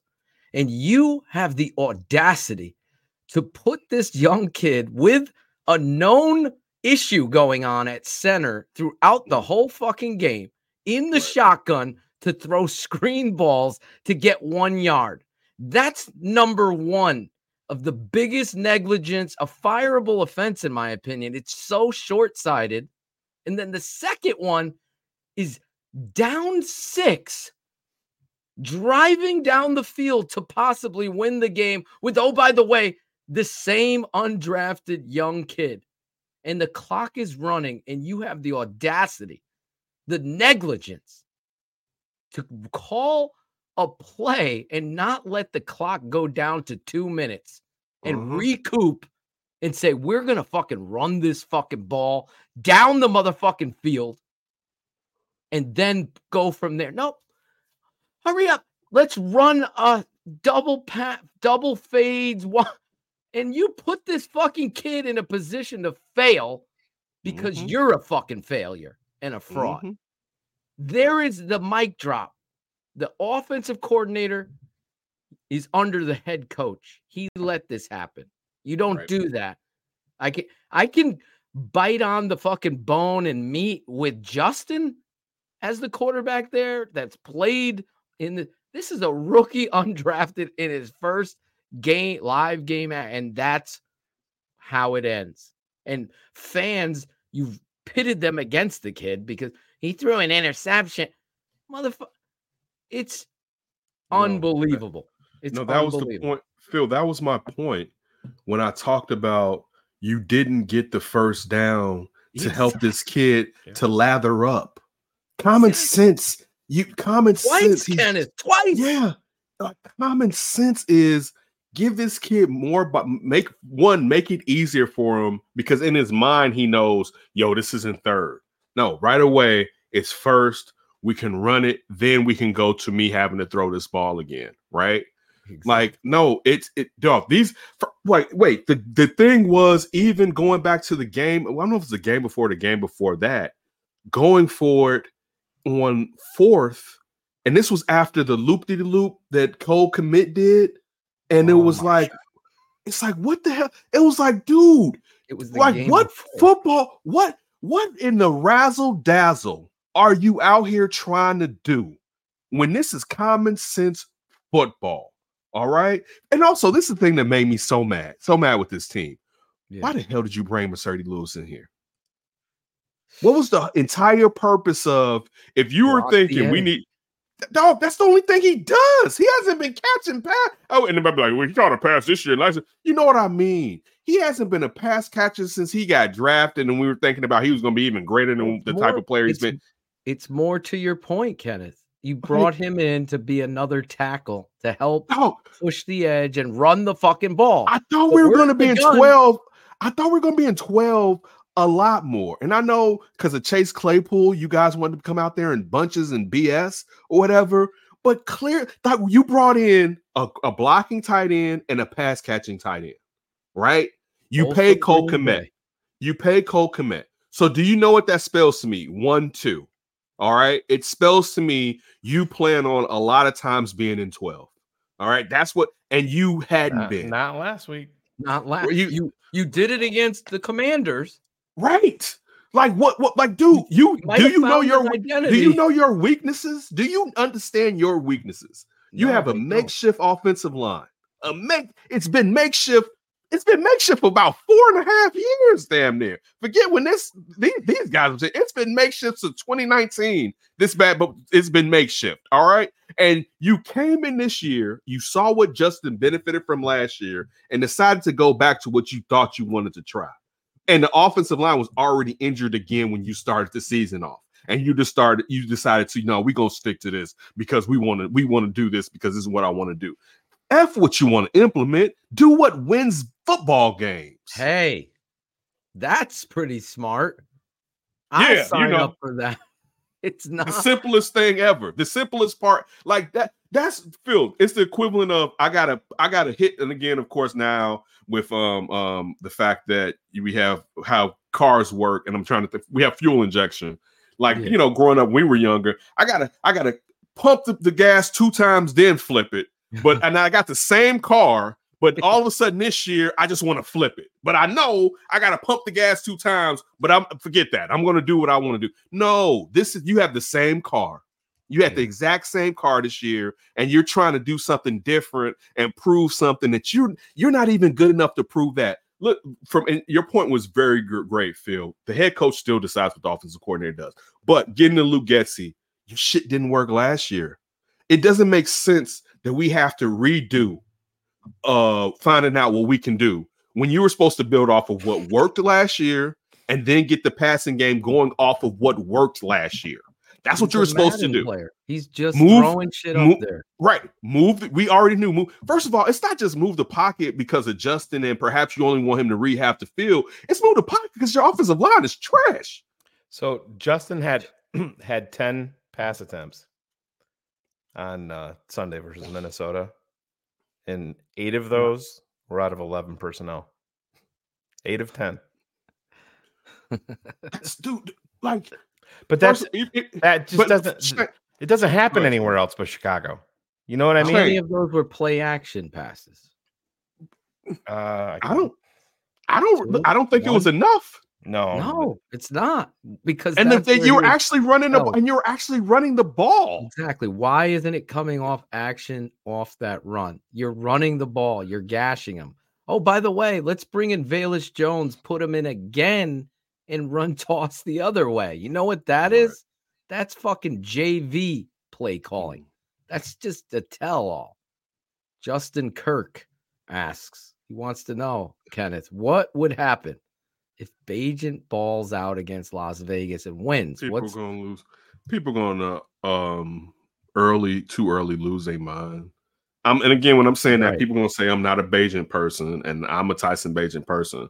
The Raiders are just trash. Like they always do. Raiders are again. I hope he does. Don't get it twisted. Right. I hope Tyson Bagent proves to be a prospect because that's something else. That's you want more prospects than not. I'm not rooting against Tyson Bagent, but a lot of people had the Bears winning this game if Justin was healthy. Tyson Bagent does some things right now that Justin doesn't do on a small sample size as far as getting that ball out on the third step. All right. So we'll see. But the thing was also, this is my only thing with this is we were having this discussion today on the Under Center. And Josh was mentioning the lack of tape on Tyson Bagent, which there is.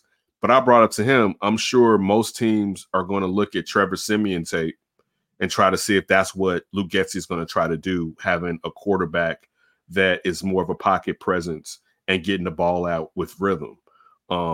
So we'll see. I mean, I'm going to be honest here. I don't have the Bears winning against the Raiders. I don't have the Bears winning, and people are now taking them. And I'm not rooting against Tyson Bagent. I wanted the Bears to keep Tyson Bagent. I wanted Tyson Bagent to be the second quarterback, like I said at the beginning of this interview, because I didn't want him to get cherry picked being on the practice squad. We can play our draft coverage. I was the guy beating the desk to draft him, to draft the kid in Chicago. Okay, he wanted him. Dope, Shane. Yeah, so it's not a knock, but it's a limit. We have to see how if there is a limitation, because now we're saying that we got Brock Purdy. Right. Or we don't have Kyle Shanahan. And we don't have Kyle Shanahan. No, we do not. Or anything else in San Francisco. You know what I mean? Right. Yes. Yeah. He wants to know if DJ Moore could play a role as Devo. So it's a perfect. That's what I would try to see if you can do with Velus. I'll tell you. I'll be honest with you. I'd make Velus a running back / Yes. I thought that last something. If you're gonna keep him. Yeah, it makes no sense they haven't put him in the backfield more often. Totally, because if you're telling us he doesn't have a decent enough route tree, why the hell isn't he back there then? Put him at tailback, give him a hand. Stop with the real quick. Or the Kenneth seems like he's nice and calm and flatlining a little bit, so I got to fire him up. So they had 6 play action passes last week, Kenneth. How many of them were for Justin out of the 6? 1 or 2. 1. 5 for Bagent. What sense does that make? It doesn't make. No, it's malpractice. Harbaugh vomits in his car, looking at the Bears call plays for Justin Fields. Shane, okay. Case in point. So you're telling me the less athletic, and Bagent, when I'm saying that, Bagent, he has wheels to be a pocket present quarterback, which a lot of more quarterbacks have now, where they can move out. They may not be burnt. Is an athlete. Yeah, exactly. That's the point I'm trying to make. Justin That's Fields is an elite athlete. But it's like Claudio, he's sneaky athletic. The point that I'm trying to make, though, how much more effective? What's up, Claudio? How much more effective is play action, right? Even if, all right, you don't have these fantastic, like just saying Justin may not be, like you saw the clip this week of Jared Goff, and he got sacked, and it was play action, but he handed it off, but the defender thought he still had the ball, just how well he turned his back and how he executed it, right? Even if you don't think Justin is that. The point that I'm trying to make is this.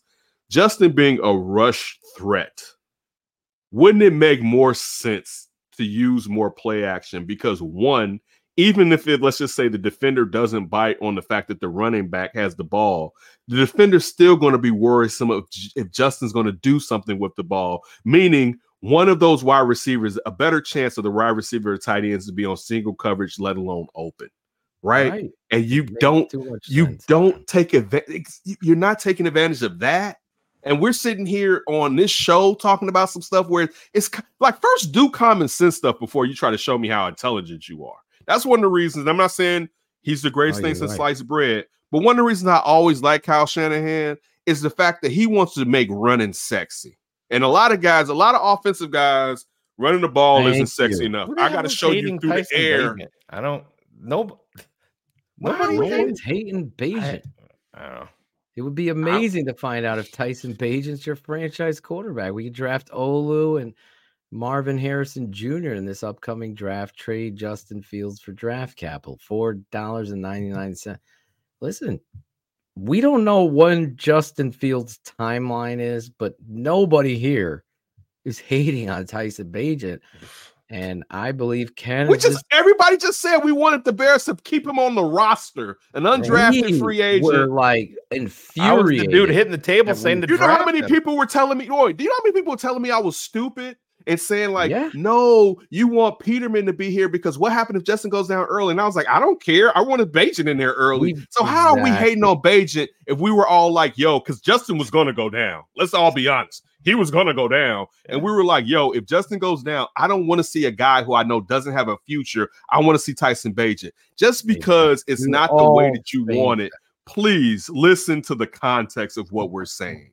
Like, we don't all have to be sitting here popping bottles to the Tyson Bagent party, but we're still telling you we're fine and want to see what Tyson Bagent does. Like, sometimes we get in our own silo so hard where it's like, I can't hear what you're saying because a little bit of it is against how I feel. Take how you feel out. And again, you may educate me. I'm not saying that I'm Kenneth and I know or whatever. There's not something I can't glean from someone else. But please listen to the discussion outside of just being like, it's this, it's that, it's that, it's this. Kenneth is a guy that comes on this show, will go on his show and actually refer to you. Not pretend that, hey, my boy Phil said this on the tape. That's the kind of character and class you have. So, and that's how I roll. That's how Shane rolls. We're always doling out credit, but you're also keeping it to your heart. You keep it very like the show. You keep it 100. So I know. Listen, we were all step for step.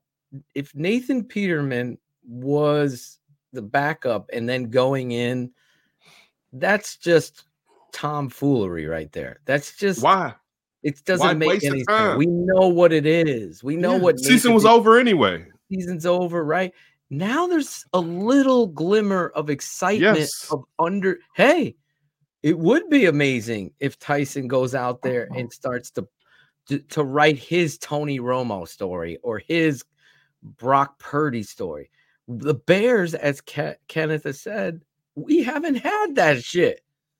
We have not had consistency at the quarterback position. And as you said, I thought Justin would hold up a little longer than he did. You said it even in that game. You were like, he ain't going to last this game. He's taking so many hits. Yeah. Again, no, they got one defensive line. First fucking play, they have the wrong call.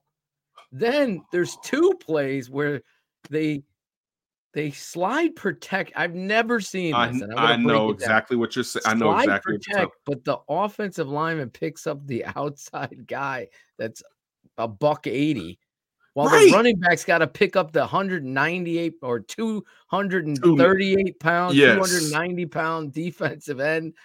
It's like, and this is the thing I've been saying in the NFL. But Simo is the greatest teacher. The greatest teacher. His ass out for years. It's the greatest teacher ever. I call these teachers, Simo, Larry, and Curly. That's what I fucking call him. He's he's one of the three stooges. I would like to come on here and defend people. You know, Phil, me and you will go back and forth. There's nothing to defend. All right. There's nothing from top to bottom here to defend. Right. Like this is ridiculous. Like this it's just, that's it. This is ridiculous. I have nothing else to add outside of that part. We should not be having this conversation at this moment. We have to.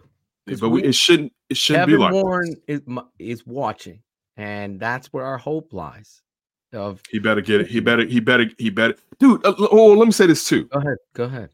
The thing was, I'm sitting here as a Bears fan that loves to see my team on the lakefront. I'm an East Sider, so if anybody that doesn't live in Chicago, Lakeshore Drive, that main road right there, I take that to go get my son.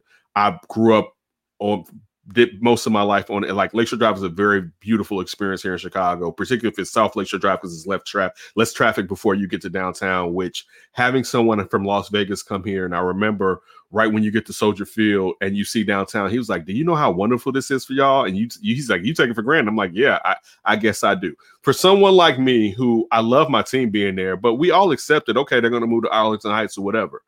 And of course they want to go out there as winners. They don't want to move out there where the team is still suspect. They want to go out there where their box office and they're drawing people in and they're getting those boxes filled. Now, initially it's going to happen because it's brand new, but they want it consistently to get back into black as fast as possible. Right. Right. They didn't expect this. Right. No, they expected this to be trending up so they could try to move out earlier than possible because they don't want to go out there with a losing team. You think they want to take a losing team out to the suburbs to where as Shane said earlier, we're all numb to this damn ish? They don't want to. But it also lets you know how bad they are in understanding what they have going on. And that's, again, the concerning part about this situation. And it's been concerning. Everybody has been here. We could talk about different eras and different things that we've liked, but outside of the 80s, it's been concerning.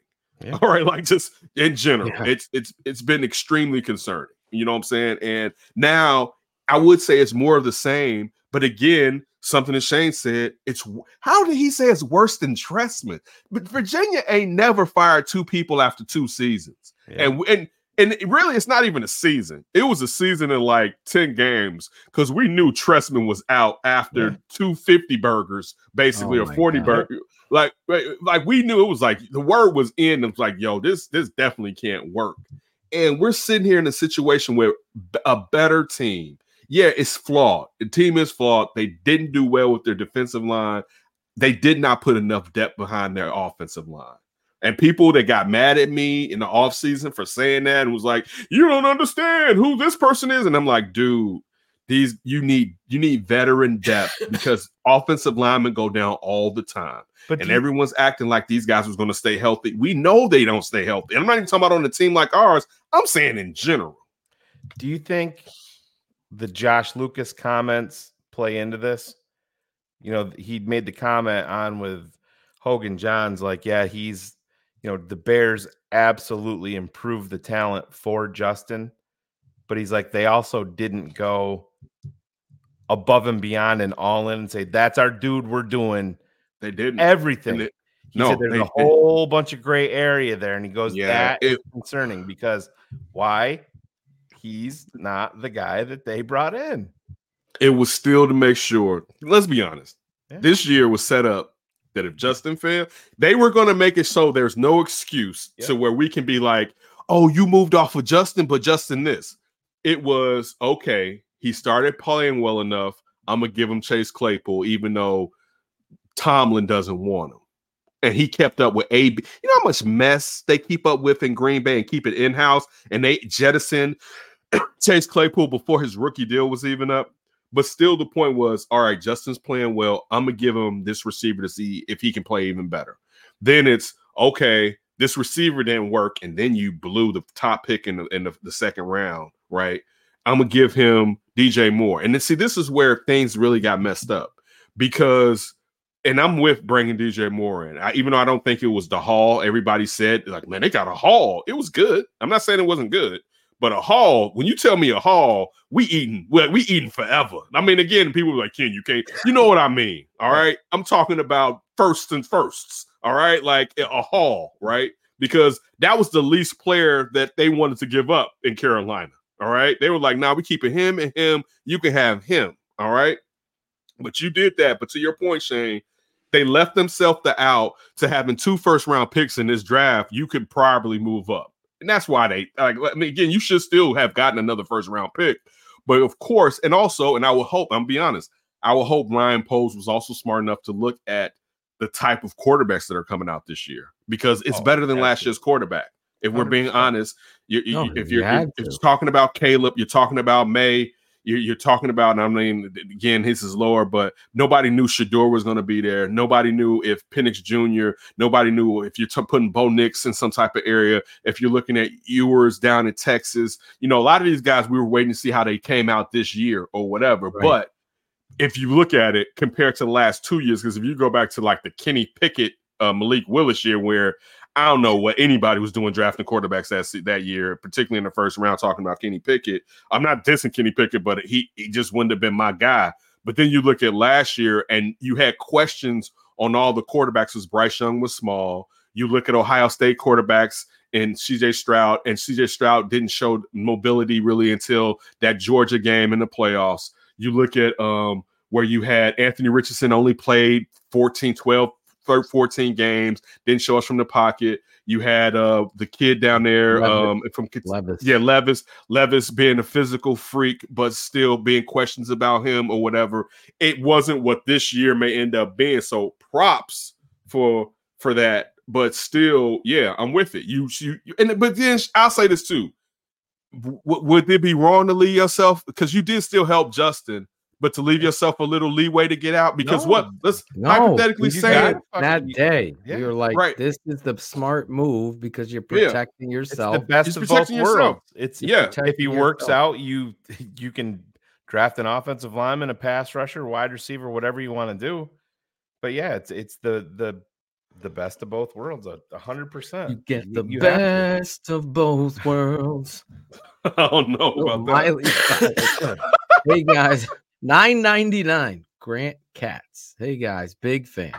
My biggest worry is that I don't even trust this organization to do anything with an actual franchise QB. We would just become the Chargers, Rivers, Herbert, wasting their talent. That's what I this coaching staff. That's what I mean. But that's what I mean about May. And I was going to mention Rivers earlier. I feel like I'm going to tell you this too. I talked to Sean Merriman a couple weeks ago, and people kind of forget that. What was his nickname again? I made him do lights out. He did lights out for me. I was like, yo, you can't leave here. You got to do lights out or whatever. He did it. He did lights out. But the thing was, and the reason I'm bringing it up is because like Phillip Rivers and where Phillip Rivers is and held as far as, he like this. People forget they were knocking the Colts out in Peyton Manning's prime. And if Sean Merriman was healthy and there was other stuff, but most players do whatever he was doing. But remember where Sean Merriman was, and when they was really start to peak, that's when the defense wasn't the same defense because he was dynamic those first 3 years, right? And Phillip Rivers was knocking Peyton Manning out like it was nothing.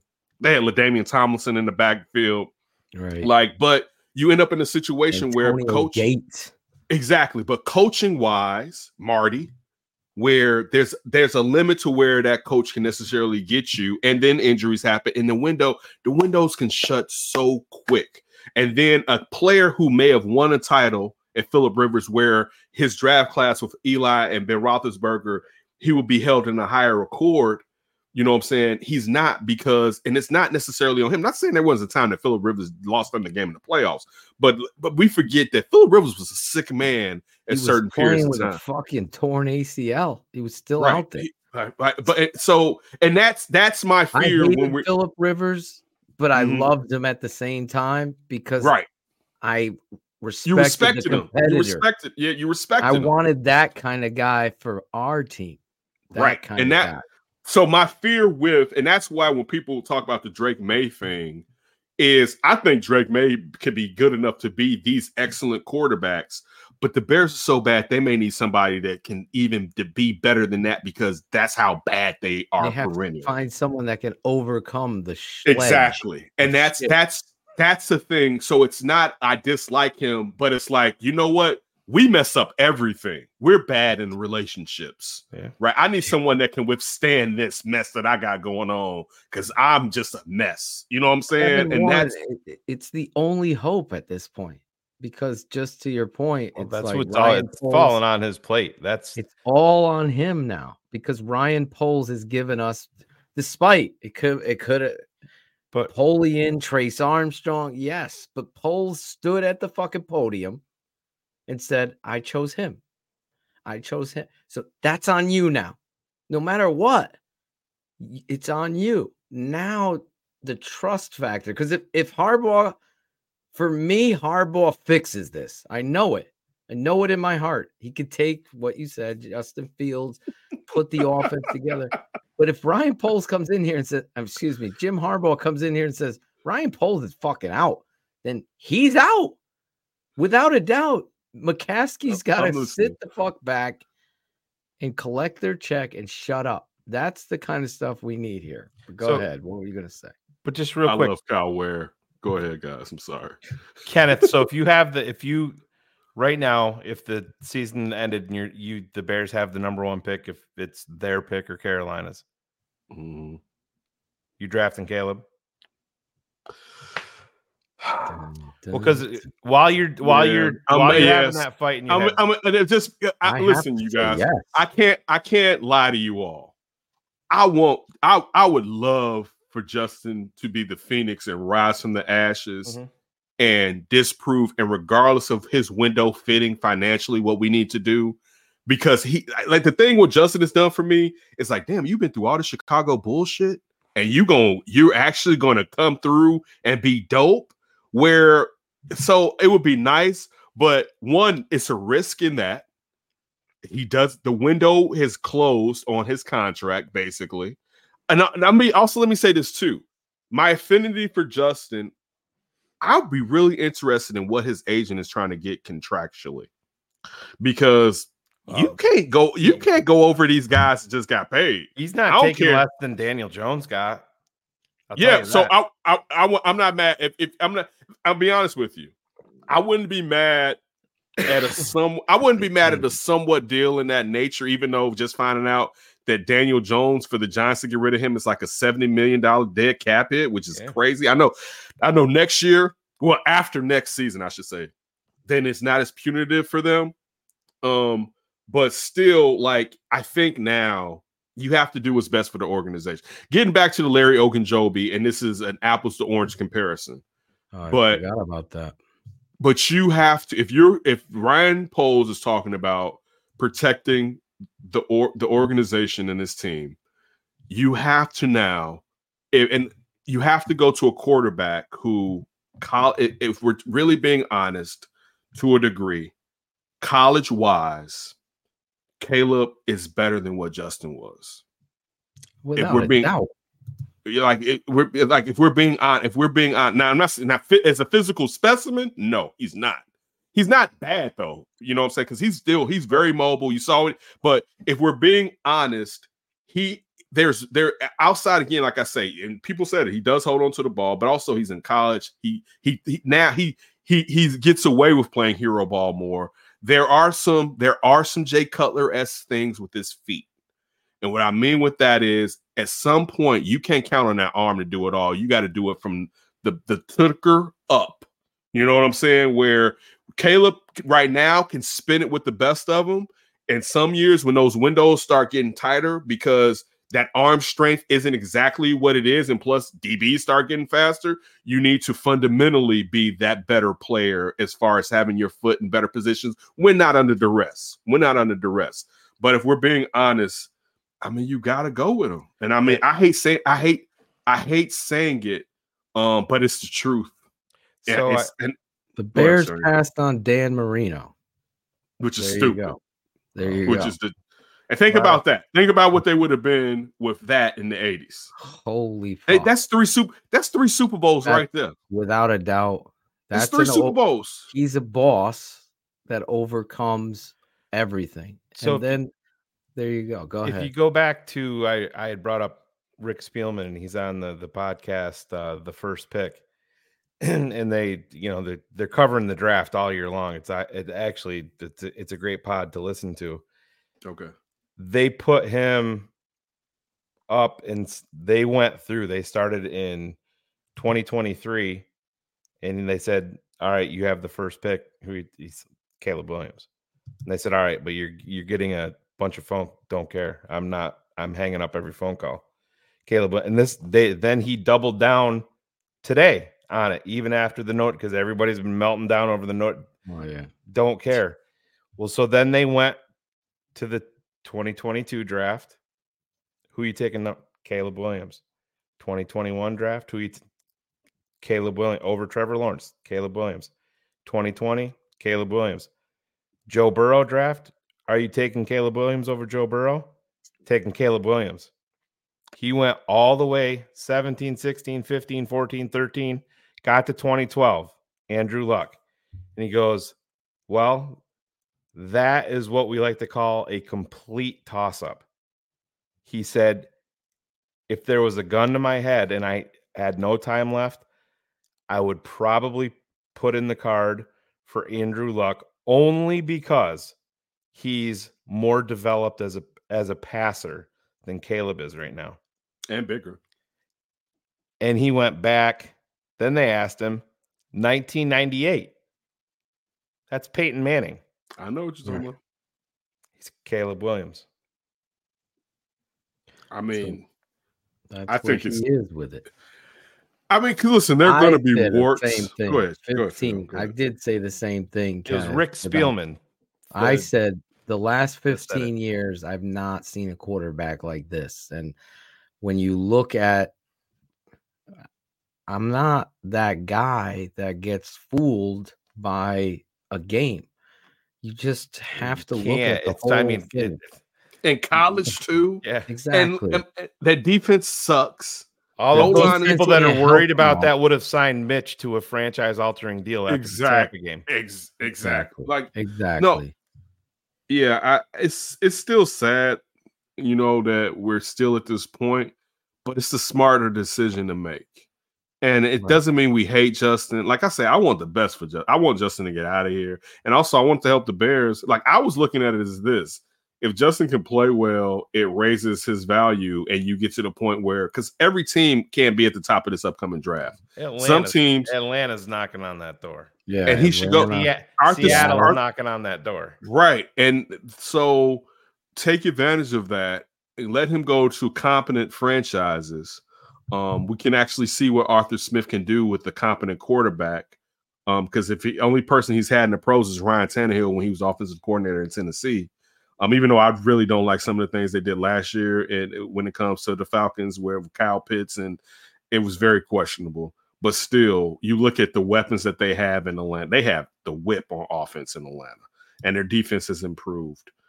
That's crazy. That's crazy. You ever do this, Frank Hacks, Taysom Hill type QB, running back QB? He wouldn't do it. And do you know the difference in the type of money that Taysom Hill gets and starting quarterbacks get in the NFL? And there's other teams out there that want you to be their starting quarterback. Why would you sit there and also get hurt more by doing something like, and Taysom Hill in college and even in the pros was never the quarterback that Justin Fields was. Hell, like the problem with Justin Fields. One thing Taysom Hill has done at quarterback that I'm like, oh, he's a quarterback. Oh yeah, he's a quarterback. Thank you.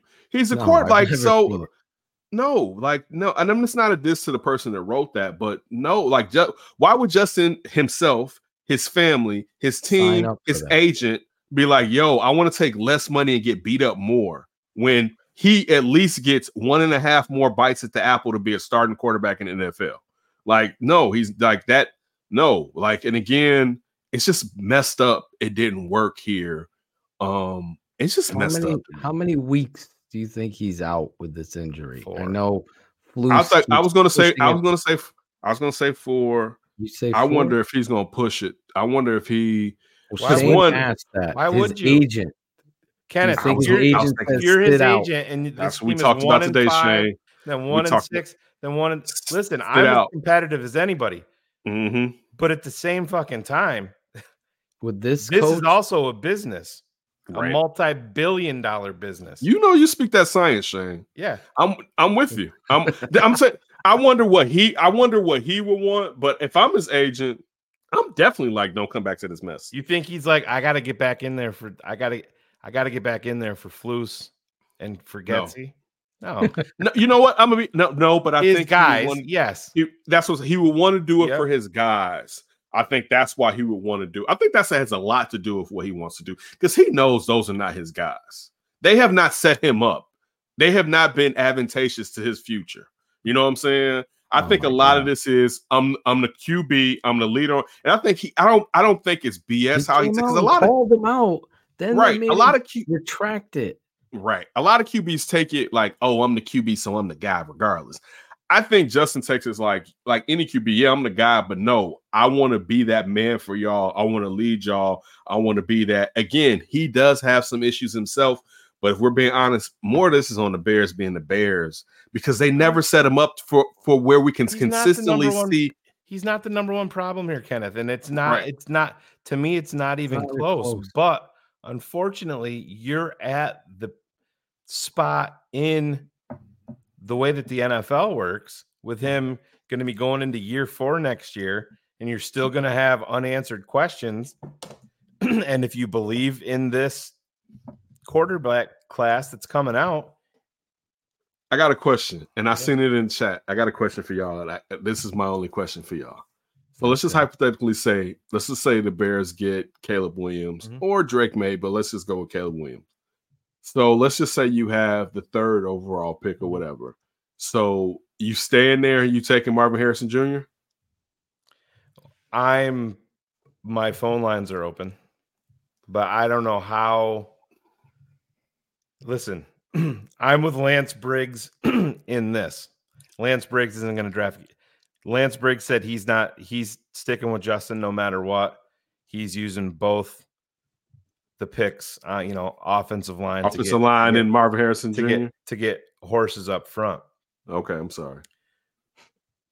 If you have Fashanu sitting there staring you in the fucking face, and you can have your bookends for the next 12 years on your offensive line, is that can I understand the glitz and the glamour that comes with Marvin Harrison. That's great. Everybody loves having a great wide receiver on Madden, and I'd love DJ Moore and shit like that. Mm-hmm. You gotta listen. My son's gonna be 16 in 3 years, a little over 3 years.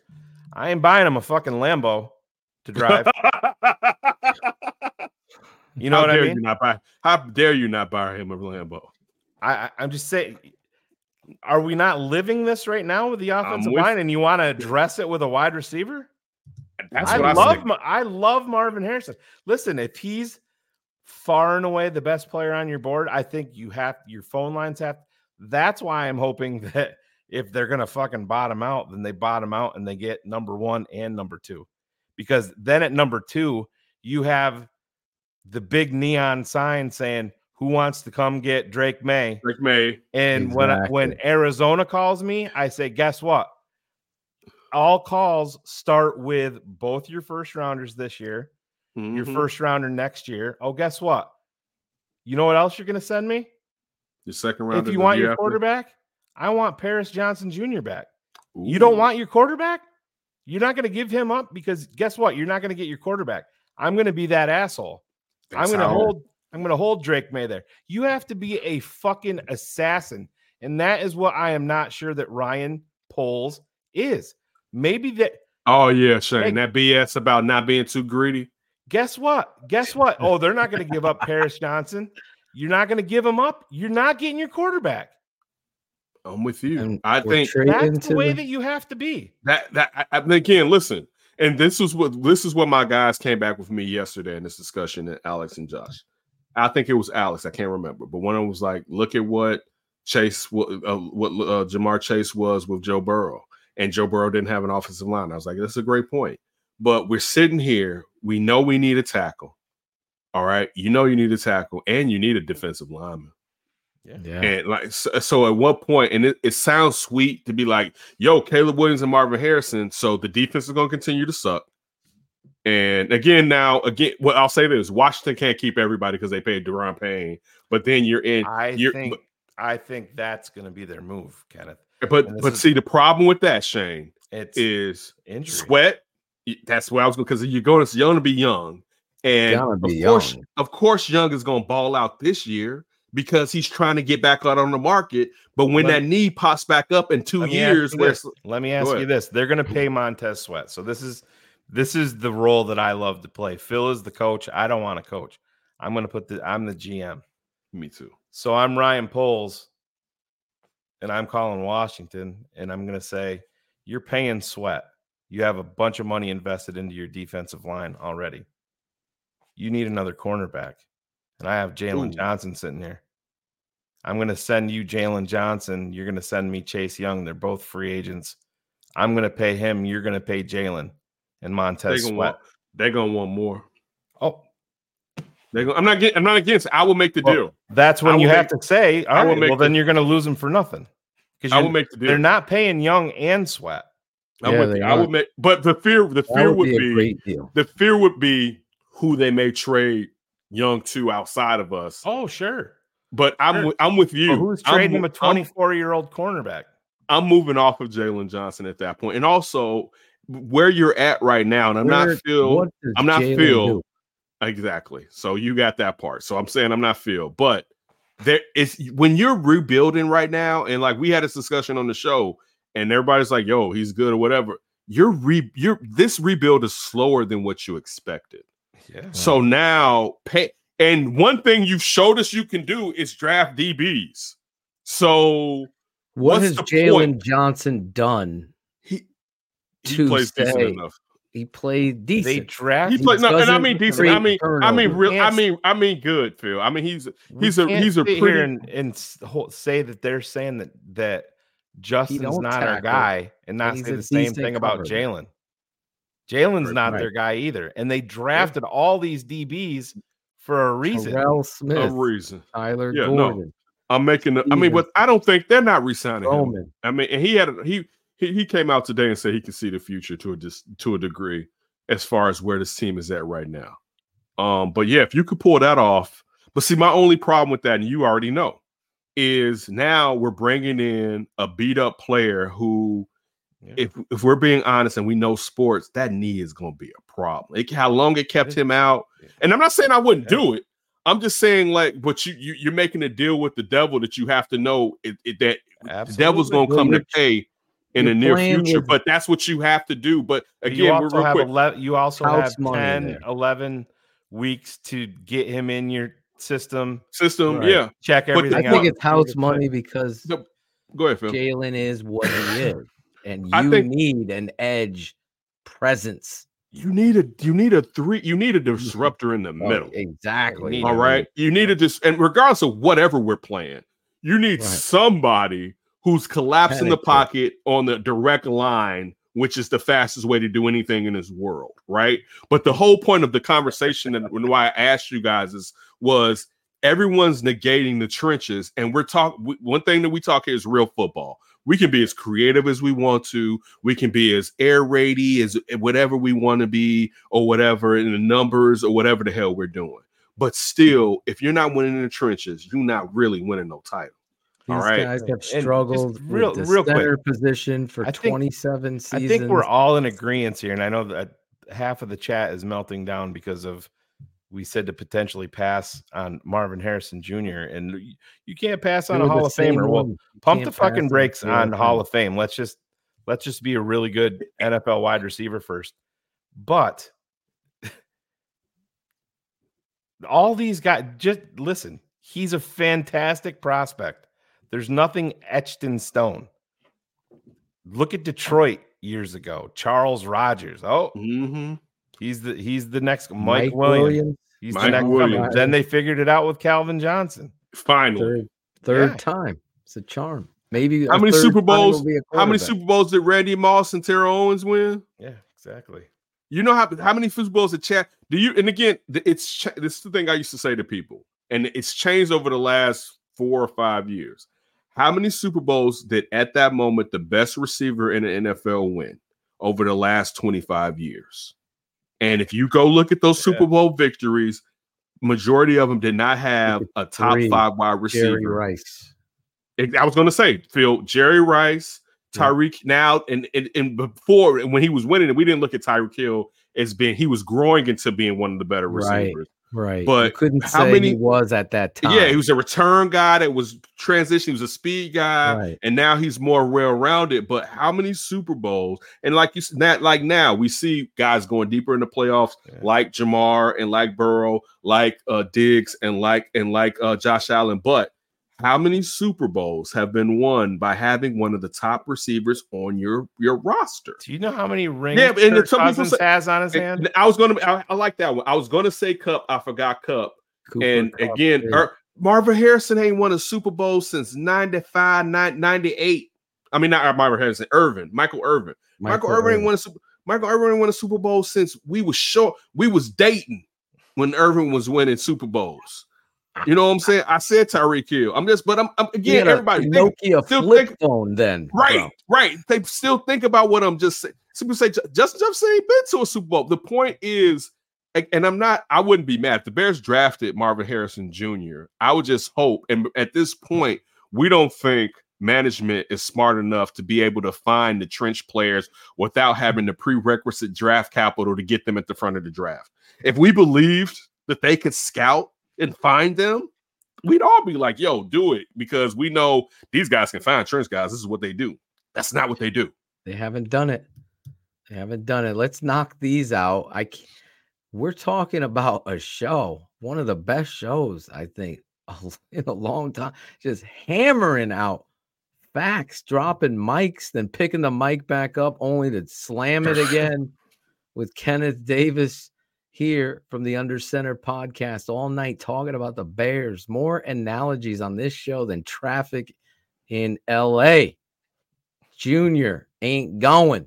$5. Can we really trust the Bears to draft Williams and Harrison Jr.? I truly believe the Bears are going to do a pinky in the brain move and do something else. Well, Kenneth was plotting here. Shane and Kenneth are looking at linemen. Hold Drake May, draft Caleb, trade back, pick up 3 linemen. How about a center? For once? For God's I still sake. can't believe that. At this point, yeah. At this point, Shane, at this effing point, that you haven't addressed the guy directly snapping the ball, the guy directly to be the stout guy right in front of the QB, talking about 3 technique and direct line. Exactly. You still out here, dog, talking to people. So it's like, dude, so I said this last year in August when Josh Schrock joined our show, coming from the Bay Area. I said, listen, people are talking about this Lucas Patrick, Cody Whitehair shit like it's legit. I said, one, how do we know Cody hasn't hit the wall? That he's longer than tooth. And we all know with sports, it's just that year.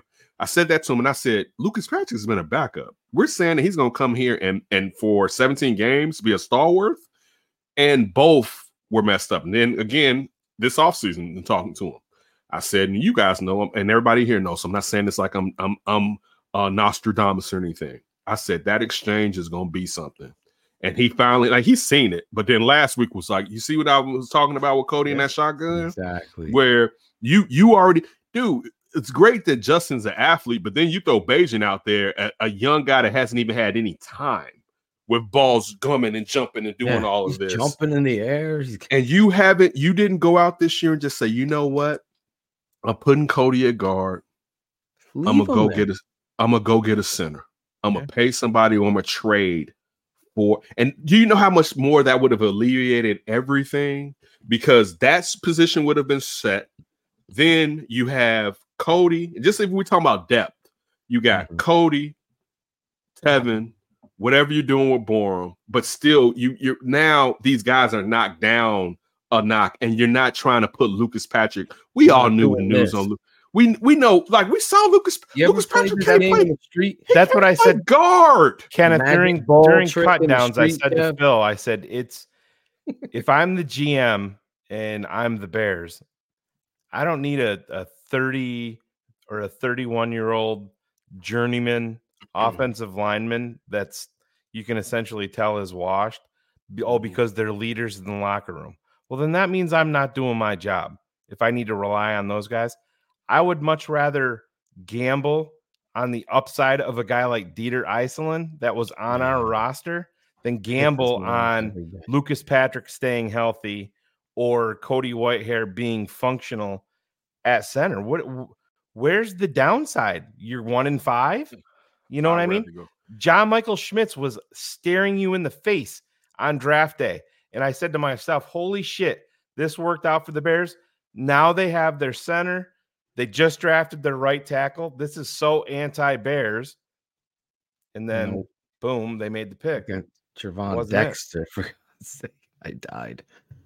I mean, no, dude, this after last season, this should have been remedied in free agents. I'm gonna tell you a couple of things that's kind of surprised me.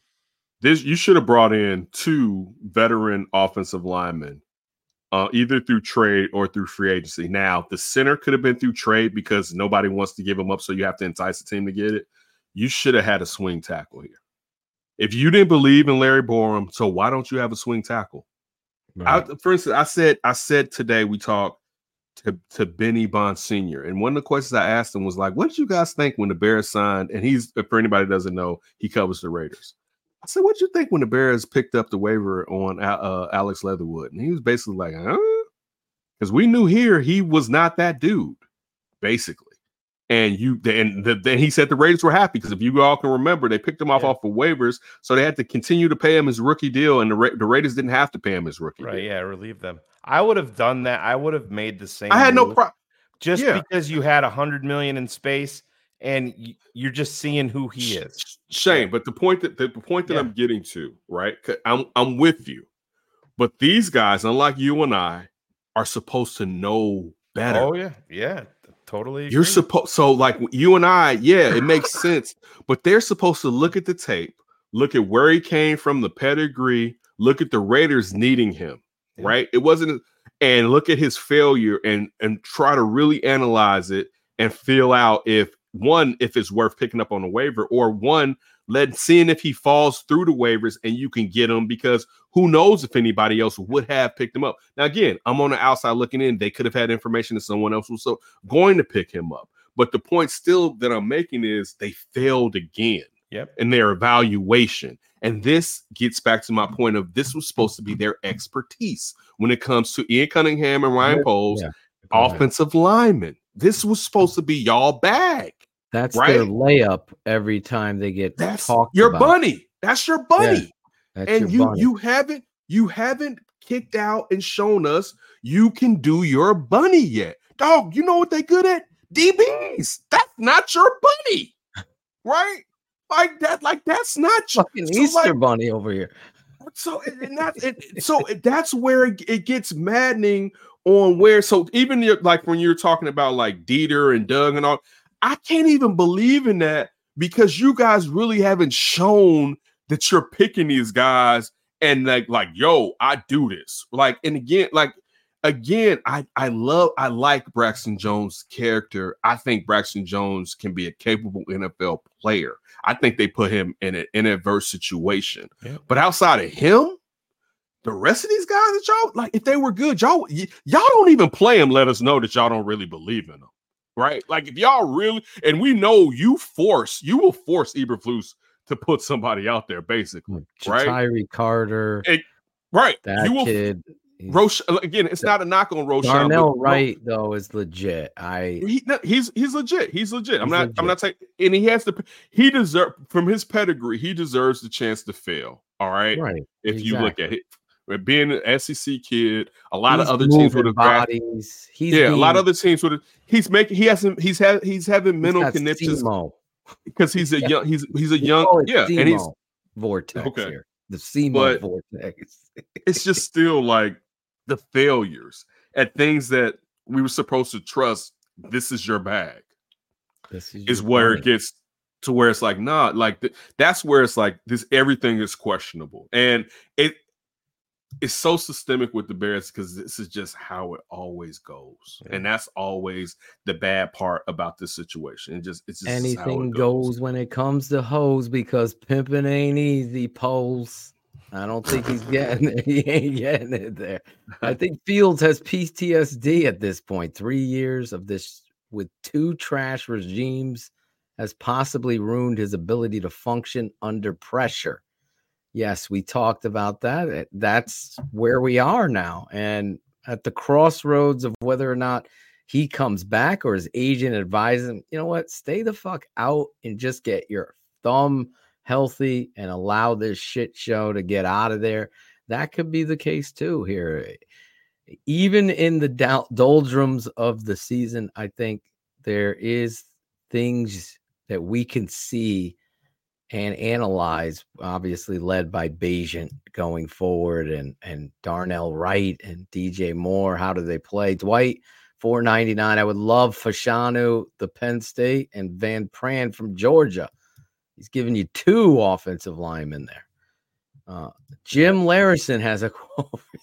What does KD think of JJ McCarthy, quarterback, Michigan, local Nas kid? Jim, how you going with the white though? Is he?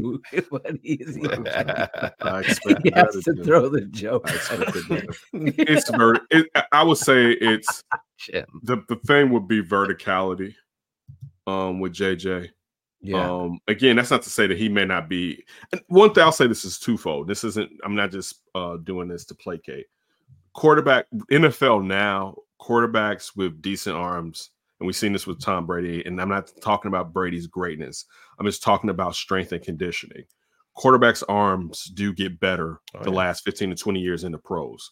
But to get to your point, it's the verticality that I would kind of be a little bit, that's my apprehensive. You're talking about right now, and again, they'll be in the dome probably moving forward, but you're talking about outside in the wind on the lakefront in the wintertime, and it would be the verticality. Like, I mean, one thing that I feel like, and again, this could just be me being, you desire something. And I said this talking about Dave Wanstead. So Dave Wanstead got on me one day because I got on him about Steve Walsh. And I was like, dude, why didn't y'all have Kramer in there, man? Because Steve Walsh and that little popcorn arm. Steve Walsh, he won me down there in Miami. Shout out to Wani. But that's a good impression of him, man. But the thing was, and even back then, and mind you, I was younger, and it's just, but even back then, it wasn't as important as it is now. Verticality is uber important. That's like when I was talking earlier about Penn State and Drew Aller. And the reason it's really going to hold Penn State back this year is they're not he doesn't have the pass catchers. Let me say that because I'm a huge Drew Aller guy, but also the verticality. Like you have to be able to get those safeties to go back, like period. You have to be able to be like, yo, we worried about this backside, and it opens everything up in the intermediate and the run game. And if you got a guy where you're like, we can sit on this up front, it's a problem. And it's specific, really to get down to Jim's question, specifically with a team that doesn't know how to develop anybody. The problem, and that's why I'll say this, that's why we keep talking about Caleb, is because the fear of we bring Drake May in here and he just retains being Drake May, where Caleb, because he's already shown us that he has some specialness, may be able to do that to overcome the BS that we have going on here. Forget who's the coach, forget who's the GM. It's here. in this. It's permeated within this organization. Like, so that's the thing where when you're talking about quarterbacks, where there's already a question. But I'll go back to this for Jim, and I said this at the beginning of this. I have never seen a great Bears quarterback in my life. So what the hell does any of us know? Because when it comes to our favorite team, so even to be honest with you, the situation where it could be a Washington Commanders situation where you take a quarterback in the first round and you take Kirk Cousins in the 4th or 5th or wherever they took Kirk Cousins. Exactly. And it proves out, so I'm not saying that that's stupid or anything, but if we're just talking about, again, you're not taking JJ McCarthy in the first round. You know what I'm saying? No. Like you're not. And we're talking. So that's the conversation. We're talking about who would you take if you had the first pick, but preferably who would you take in the first round? Breaking it down with Kenneth Davis. We're almost 3 hours into this show. Kenneth, which one has the most hope that it might get better? Sox or Bears? He wanted to know. I wanted to make Bears. Okay. Because it's parity. The NFL. Parity within the NFL, even with bad organization. Dog, the Bengals made it to the Super Bowl. Yes, you know what I'm saying? Yeah. Like for real, and could have and look at what they. Yes, so the parity in the NFL allows you. Falcons were up on the fucking Patriots. Don't get me talking about that because I was talking so much shit. I was talking so much shit at that party. Oh man, I was talking crazy, man. I was talking, and then they. Oh my God, man. Kyle Shanahan, you messed me over that day. But with Sarkisian, who was the offensive coordinator? It was Kyle, wasn't it? That part was Steve Sarkisian. It was Kyle Shanahan. Yeah, it was Kyle, and you just didn't run the ball. Right. All you had to do was run the day. You didn't want him to be the dude from the Seahawks. That's where I was going. All these teams want to dictate who the MVP of the Super Bowl is. Dog, win the fucking MVP. Just win it. I mean, win the Super Bowl. Win the Super Bowl first. Don't worry about that. All right. Win the damn Super Bowl. But yeah, it's not a knock on any of these quarterbacks. It's just we're so bad. We need somebody who seems like they can overcome this type of bad. Listen, you said it all tonight. You've been so generous with your time here talking. I've enjoyed myself with you guys tonight. I honestly, this might have been one of our better ones, and I've had some fun with y'all. This is the therapy session tonight. Oh, it is. As much as they drive me crazy, it's always therapeutic when you talk about it and get you guys. We all like unraveled it. It was like Christmas morning, and you got a bunch of really good gifts, but don't you feel like this is what they need?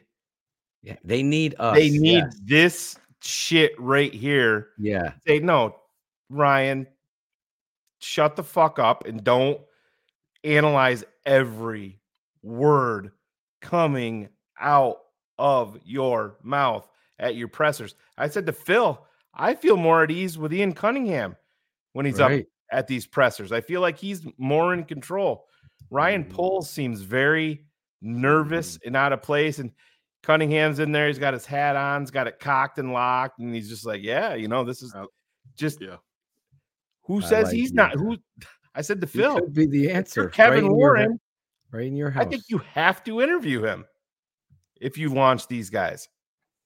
That's another. I have no. I mean, you got to do whatever you have to do. Damn right. Everyone is being reevaluated.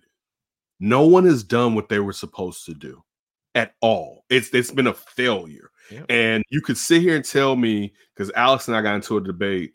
Yeah, last year was supposed to be a wash, but you were not supposed to end up with the first pick in the draft even last year. Yeah, but you ended up washing yourself with shit. Right. And now you have to try to use soap this year. Right. But Shane, the thing is, again, if last year you weren't supposed to end up with the number one pick, this year your pick damn sure wasn't supposed to be the number one pick. So and that gets back to your Trestman thing earlier, where it's like, wait, it's not supposed to be like this. Trestman was like a level. You would like dictate the lowest of levels was Trestman, right? Right. We've beaten that. We're like in the doldrums of hell, football hell. But let's not forget, we thought Trestman had that all. We knew the defense, and they were taking money away from the defense at that point. But we thought that offense, and it wasn't the same because Justin was using the run. We thought the offense was going to continue to excel moving forward, even better than what last year's offense was, right? Oh, yeah. This year, you mean? Yes. I thought you were talking about back then. There was a glimmer with Alshon. No, that's what I'm saying. There was Yeah. Martellus. You got to think about. I mean, they had some weapons. I'll say this. Game. They had some weapons on that. Cutler offense. gets hurt in that Chargers game. Yeah. I think we're going to the fucking Super Bowl. I really did. That was that year under Trestman, and then it just fell apart. It fell apart. Was that Trestman, right? Was that Trestman? Yeah, because Trestman came 2013, right? Yeah, they fired Lovey 2012. Trestman came in. So who was there? that season, right? When Jay Cutler gets hurt trying to make a tackle on a pick with Johnny Knox. That was 2011. No. That was Lovey. I think the Bears win the fucking Super Bowl that year, by the way. Yeah, that was what I was talking They about. were rolling. They were 7-3, and they were heading into the AFC West. Yes. And the AFC West that year was trash. It was awful. So then you essentially had 3 more wins. They were rolling, and Jay tried to. That was Johnny Knox's fault because Johnny Knox quit running his slant. Fucking rounded his pattern. Yeah. I hate when receivers do that. Round their pattern. I hate. Just break to the football, bro. Break. What's a slant pass? I'd love to see a few of those here. Imagine. Dude, really? Are you serious? They do that? They do that? Yeah, they do that. That's what I heard they're going to do this week. So that's what I heard this week. Like they're going to run a lot of slants. And I was like, so they're going to do slants now. Yeah.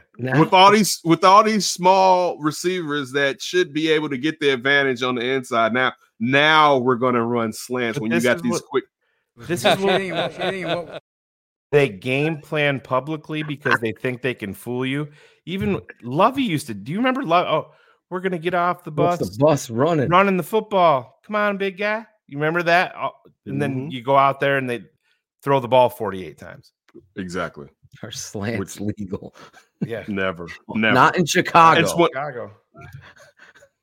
Who was the receiver we picked up from the Giants for a minute? He runs a slant, we score, and then he gets hurt. And I'm like, that's it. The end of the slant. The end of the slant. It could be a 30 for 30 in and above itself. Anyway. Fuck. We've done it all, Kenneth. I think we hit all. One last. Kerry Franklin, $20. Is TTNL coming to a game? He's going to the Raidettes game this week, and we'll go to one more this year when TTNL. We'll have an update on that. We'll have an update. I don't know. We're living in. It's so bad it don't make any sense for them to come here. It's like yes, Chicago's telling us. Bad. That's how bad it's gotten. I was like, you want me to fly in and watch that live? Claudio, are you into that? What's up, Kenneth? Bro, great show. Listen, dude, you got 2 drops tonight. I think we got to keep. Right? Yes. But what in the razzle dazzle are we doing out here? It was great. That was great. Thank you, Claudio. And then the bunny one that you just did was pretty funny. So always great, bro. You always appreciate you, man. I can hear the play Chicago, right? Wasn't that Chicago? The play. Does that hat smell like mothballs? It's so old, Claude. Dude, this is an original. This guy looks like. Look at this. Wow. That shit was screen printed downtown. Listen, Chicago we're so bad. I had to put this on just to think about. I hope it alleviates the fuckery. It does. Okay. It does. It makes me. It has that shine. What was that material? It's like shiny, but it's soft. What is that? Trucker hat. It's got the foam on the inside. The foam. Yeah, it's like a foamy. So it's actually not bad condition for being that old. So Claudio's, I like the vintage. He shit. uses our show to sell his shit. No, I ain't selling that. This is my collection, man. On eBay right after the show. We're going live, ladies and gentlemen. I'll get DDP to sign it. What's that shit on Howard Stern when they call in the Tradio? Radio? What is it? Tradio. Yeah. Claudio's got his own Tradio. Nice, Claudio. We should do it for you, Claudia. Yeah. Bring on some of your. You gotta sign it, Phil. You're gonna sign it. No, and then we'll make the big that's bucks. a classic hat right Make there. the big bucks. Anyway, we don't even have to do any segments tonight. I hope Claudio didn't cut it out. I didn't. I Good. anticipated. I did not want to watch that game again. I'm sorry. So I watched it Sorry. once, and I was like, I ain't watching that fucking game again. Well, Good. got the bunnies out. Who thought that dude was going to be a better coach than our guy? Pee-wee. Pee-wee's Big Adventure in Arizona is better than Eberlu's. Listen, Kenneth, do you have anyone you want to shout out tonight? No, I want to shout out you guys. I'm going to shout you guys out. Hopefully I don't forget. I'm shouting you guys out Sunday. Yes, on the under center. I'm shouting you guys out on UC because this is. I'm gonna be honest with you, man. They've been so bad that part of me was like, man, I don't even know what we're gonna do tonight, right? This has been fun as heck. I mean, I always enjoy myself coming here, and it's not just you all; it's the community. Yeah. Agree or not, but this has been fun, and that's one of the things that's why it's so bad because we take this shit and make flowers out of it consistently. And they just keep giving us manure, and it's like, I can make some flowers, boss. Yeah. And it's just like, and like, but then it comes on us to come and talk, and like we all got to come back together because we're being mistreated. But this has been a joyous time. It's been fun, man. I appreciate you all, everybody. You know, Phil, Shane, Claudio, Sherry. It's Cars. I'm going to forget more. Ivan. Everybody, you know, guys, you guys know, how I feel about y'all. Keep up the great work because it's not easy. And you guys are always out there. You're doing it. People see you at training camp because you see you guys all over. And you're giving people a respite in this storm. And it's always storming. I didn't know we lived in Seattle, but it's always storming here, man. But still. And we just try to look for reasoning. Nobody's dissing anybody. Nobody's dissing Tyson Bagent. Nobody's dissing Justin Fields. It just gets to the point of common sense. I would love for Justin Fields to be the answer here. But it's to the point now where, and I used to always use relationship analogies. Listen, baby girl, we didn't have too many issues, and it's too early for us to sit here and be like, let's try to do this for another 20 years.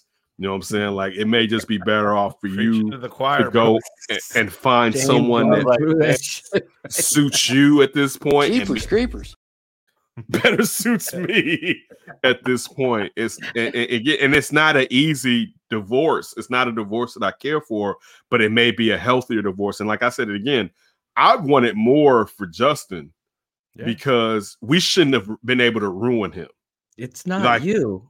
It's me. Yeah. That's what the Bears are saying. Yes. And like we've never like even going back to my daddy telling me about Bobby Douglas, you know what I'm saying? Mm-hmm. But Bobby Douglas wasn't heralded like this and drafted in this high position. But I'm just talking about physical traits of my dad telling me Bobby Douglas can run and break fingers throwing the ball, like, watch out for Bobby Douglas. He got a cannon or whatever. But just still talking about the different years where the Bears have had chances to draft quarterbacks. They usually draft the guy that you like, you fall in love with him because the Bears drafted him. But he wasn't the guy on the board where you were like, arranged marriage. Right, but this was a time where it was like, it's Trevor Lawrence and it's this kid. And we were all like, regardless of anything else, we all kind of knew that, right? And you ended up because how other teams was, and regardless of how you feel, Trey Lance wasn't the guy, Zach Wilson wasn't the guy, and even though he got drafted later, and again, of course, whatever Bill Belichick Mac Jones, but Belichick messed him up more, but still he wasn't the guy. You know what I'm saying? Unless Kyle Shanahan was getting them.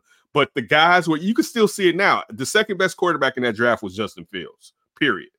He was the second best quarterback in that draft, and he fell to us, and we broke him. I'm not absolving Justin and saying Justin was fine. That Justin didn't have to build and cut out some things. That's not what I'm saying. Pay attention to the context. But with what you were starting off from, he was one of the best pieces of clay that we've ever had in Chicago. And we Chicago'd it again. And not us as far as people here, but that organization. we actually did. Bears. We did it again this fast too. You know what I'm saying? Like this was supposed to be where we're in like year 5, and we're like, Justin is good, but I don't know if he's great. That's where we were supposed to get to. In all fairness, we were supposed to get to. Man, Justin is like, man, he in the back end of the top 10. Maybe he's 11 or whatever. Or he's 7, but I don't know if he could be 3 and 4. That's what we were supposed to get to with Justin Fields. And go ahead, Shane. I have to laugh because I have a bunch of Eagles fans in my family, and they're melting down because of the loss to the Jets. And talking to them, they're like, "Fucking hurts," and those picks. And I'm like, "Oh man, I feel so bad for you guys, right? You know what I mean? That's your woe is me moment. This is like a show, and then you go like this. Meanwhile, in Chicago, I'm just a fan. I'm not a football evaluator. You're saying, Phil, it's not you, it's me, but that's what you have to essentially say to Justin or your ex or whoever. It's not you, it's me, but I got to go over here and see if it's her next. Yeah, you can't get out of it. And I'm still broke. And Shane, I'm still broken and haven't fixed my own issues, but I'm about to take it over here to her. Yeah, she's got some duct tape and some, some good stuff. I'm going to go check that out. See if she's not the answer too. There's hope, guys. There's hope. I hope there's hope, guys. Let's hope there's hope. Right. There's always hope in the NFL. With the Bears, we've been abused. And tonight, as Kenneth was eloquently saying, and then completely went into another rant, which we all do here on this show. The Bears are that relationship. Then you're with your boys and you get talking about it, and it's therapeutic, and you feel better, and you have some laughs because you're all on the same fucking bus riding down. Sports media was melting down today because Layla Rahimi had her little rant, and I'm like, that ain't no rant. That ain't no fucking rant. They don't know rant. You gotta come here. That was like that woman that gets paid to look like she's going crazy at the games. Did you see this? Oh yeah, like Charger. Yeah, I saw that where they were saying she's an actress or not or whatever. But don't diss Layla. Don't diss Layla. I'm not saying. Oh no, I'm not dissing her at all. Yeah, I know you weren't. I know you're just saying that we bring more heat here. It wasn't a you. That wasn't a you thing. Yeah, it's just how it can go. It wasn't a you thing or whatever. No, I was just saying. But this is what we've been ranting for 15 years over this. Claudio's been doing this. I fucked your mom. Exactly. Best impression ever. Best impression That's ever. a wild. You got again. Listen, I appreciate you all. Yes. I hope y'all families are good. We all go through things, and I don't want you guys to think that I still don't think about, that I hope everybody's family isn't well, regardless if we talk about it or not. They're always in my prayers. But again, it's always a great time over here. Thank you for including me over here. You know what I'm saying? It's a privilege to come over here and rock with you guys. And I've never been on the show for almost 3 hours. Well, we're 3 hours. It's been fun. It's been 2.5 fun. Yeah. No, my computer's fast, 5 minutes fast. So we're at 2:40, 2:41. So you've been basically. over 2.5 hours. There you go. Yes. So, but it's been fun. And to be honest with you guys, I don't know if I'm going to have this much fun the rest of the season. And I'm not even just saying that because I'm here. Yeah. I'm just being honest with it's the ineptness, just like what we just said about. It's not just the best. If I see another MF or short yardage run getting shotgun, I swear, dude, you better have the greatest quarterback and the greatest offensive line that I ever seen in my damn life. It's just one of those infuriating things about sports today where I don't know what the hell the numbers are telling you, but they shouldn't be telling you that. You know what I'm saying? I'd rather you fail going forward in short yardage with a run up the gut or a run or a trick run off tackle than you sitting here telling me you about to screen some stuff up and hope you haven't even run consistently great screens and you do terrible blocking when you guys are on those screens, but it's just one of those things where it's just like, I'm tired. I'm sick and tired of being sick and tired, but that's part of being a Bears fan. And I thank everybody over here for spending. Yeah, Richard. Richard, don't worry. She told me she wasn't going to see me the rest of it. I was like, it's going to be maybe an hour or whatever. She's like, I'm not going to see you the rest of the night. I said, but I can say it's been great though. So again, exactly. Hey, it's been great. So it's been one of those things. So it is what it is. Love to your family. I'll let them know. Bro. I'll back it both back all three of y'all's. If Claudio we do growing up come next to door. Chicago with Jim deciding to do another party part 2, this is a tough year under the umbrella of it, but maybe it'll happen. But we're still might have to get pushed to a draft party this year. Yeah, exactly. Because that might be a lot of fun. That would be. I mean, smart. it just doesn't make. I'm gonna be honest with you guys. Yeah, I was looking forward to seeing y'all. And Shane, I haven't seen you face to face. And Phil, we talked about it. But in all fairness, it doesn't make sense right now. You come into that stadium watching this piece of shit. It's like it just doesn't. It does to travel all the way here. Listen, if Tyson Bagent does start lighting it up, then the story changes. That's why Shane and Phil. I'll give you that. If he does, yes. Only caveat I give you is that if he starts lighting it up, let's just say it's 2 good weeks. I feel like it's going to be something Lou Gessie can do to get in the way of that. Oh yeah, that's just that's the only. And I shouldn't be able to say that. Yeah. I shouldn't be able to. He'll be like, let's see what we can do to fuck this up. Yeah, exactly. I need to put some obstacles in his way. Hold my beer. We need to make this more difficult for this young. How do you feel about playing with Tyson? How do you feel about playing with 4 offensive linemen? You haven't tried that yet. Can Mercedes Lewis take a snap? Exactly. Like that's like, and it's now. It sounds like we're being facetious, but it's facts of that's how it goes. Oh my God. So Claudio, you're right. If it does, but you can't even necessarily hypothetically saying if Justin was here, you couldn't say that they would have straight games of success enough after watching this year because of what they've presented to us over the last couple of seasons. Yes, Mike McGill. I live on the south side. Lives on the south side. Tyson, you got to hit Trenton Gill down that seam route. I mean, I drew it up perfectly for you.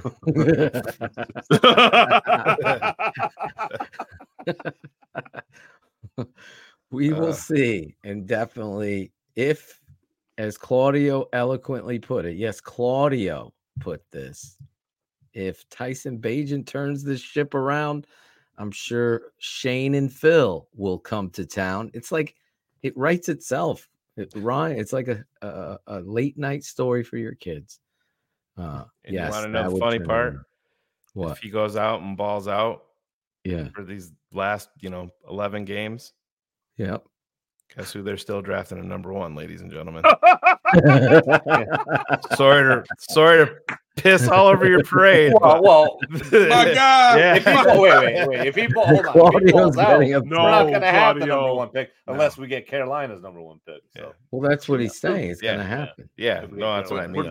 All right, so real quick, let's do this. Let's do this real quick. Let's do this. Box to go. We'll start with you, Phil. Claudio will end with you. Okay. Phil, regardless of whose pick it is, Tyson Bagent plays well. Are you still drafting the quarterback number 1? Caleb Williams 1. Yes. Yeah. Shane? Yeah. I already know you. Claudio? Yeah. 1. If we got 1, of course. Yeah.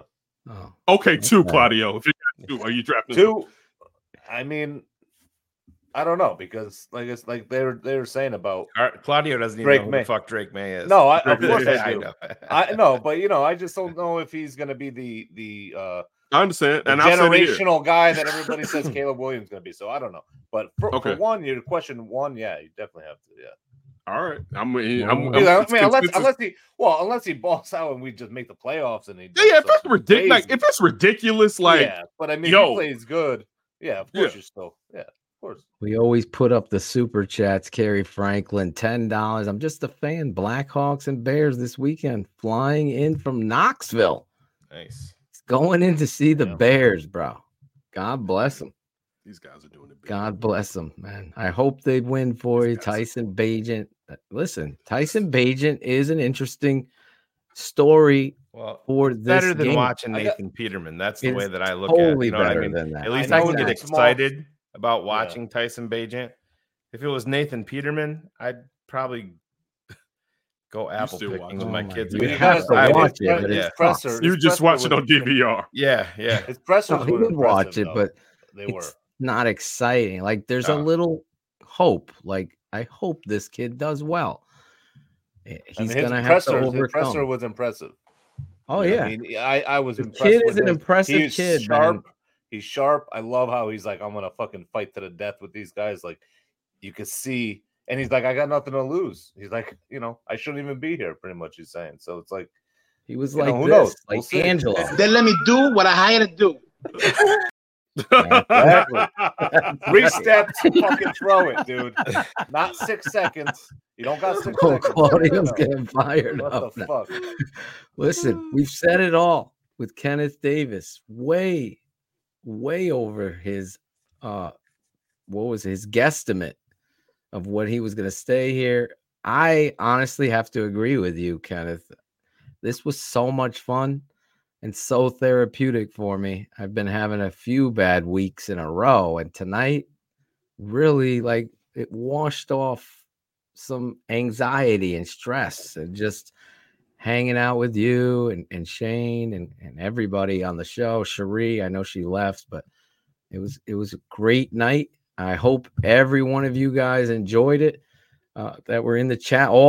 It was like 484 people just strong the whole night. Now we're at 377, which is nothing to bat an eye at all. I'm just saying, 3 hours and 20 minutes into the show. I appreciate all you fans.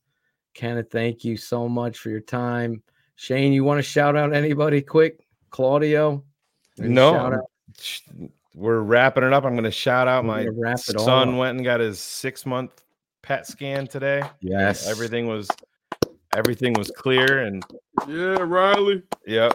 Mom took him. So I was at work, and he called me, and I figured he'd be all excited. And he's like, you'll never believe what they said to me. I'm like, what? And he's like, they said only 0.47% of kids my age are as tall as I am. He didn't give two shits about the PET scan. He was excited about being 5'9.5" at 12 years old. So he's like, damn, God fuck damn. cancer. He's taller than me. What the fuck? Yeah. He's taller than you 2 years ago. What the hell are you talking about? No, he wasn't, man. We were at the Basketball Hall of Fame. I was taller than him. Shout out. Barely. That was Shout out Riley. Yeah. Shout out To Riley. a lot of shout out to somebody going through something like that at a young age and still kicking ass. Oh yeah, he's a lot stronger than Daddy, that's for sure. I'm the biggest baby in the world. And he's talk about iron sharpens iron. Yeah, I don't know where he got it, but he's got it. Claudio, quick shout out. No, just Then shout I'm out gonna you roll a guys. Shout out, throwback. yeah, shout out to Kenneth, obviously, again, and everybody in the chat. Like always, making some good comments, some stupid ones, some funny ones, some smart ones. We love you either way. And all the super chat people too. Shout out to all you guys. All right, I'm just gonna wrap it up and shout out all you fans and you, Kenneth, especially jumping on the show, coming in here. A great guest just makes the show even greater. And you are a great guest, and your personality, even if we don't agree, it's so much fun.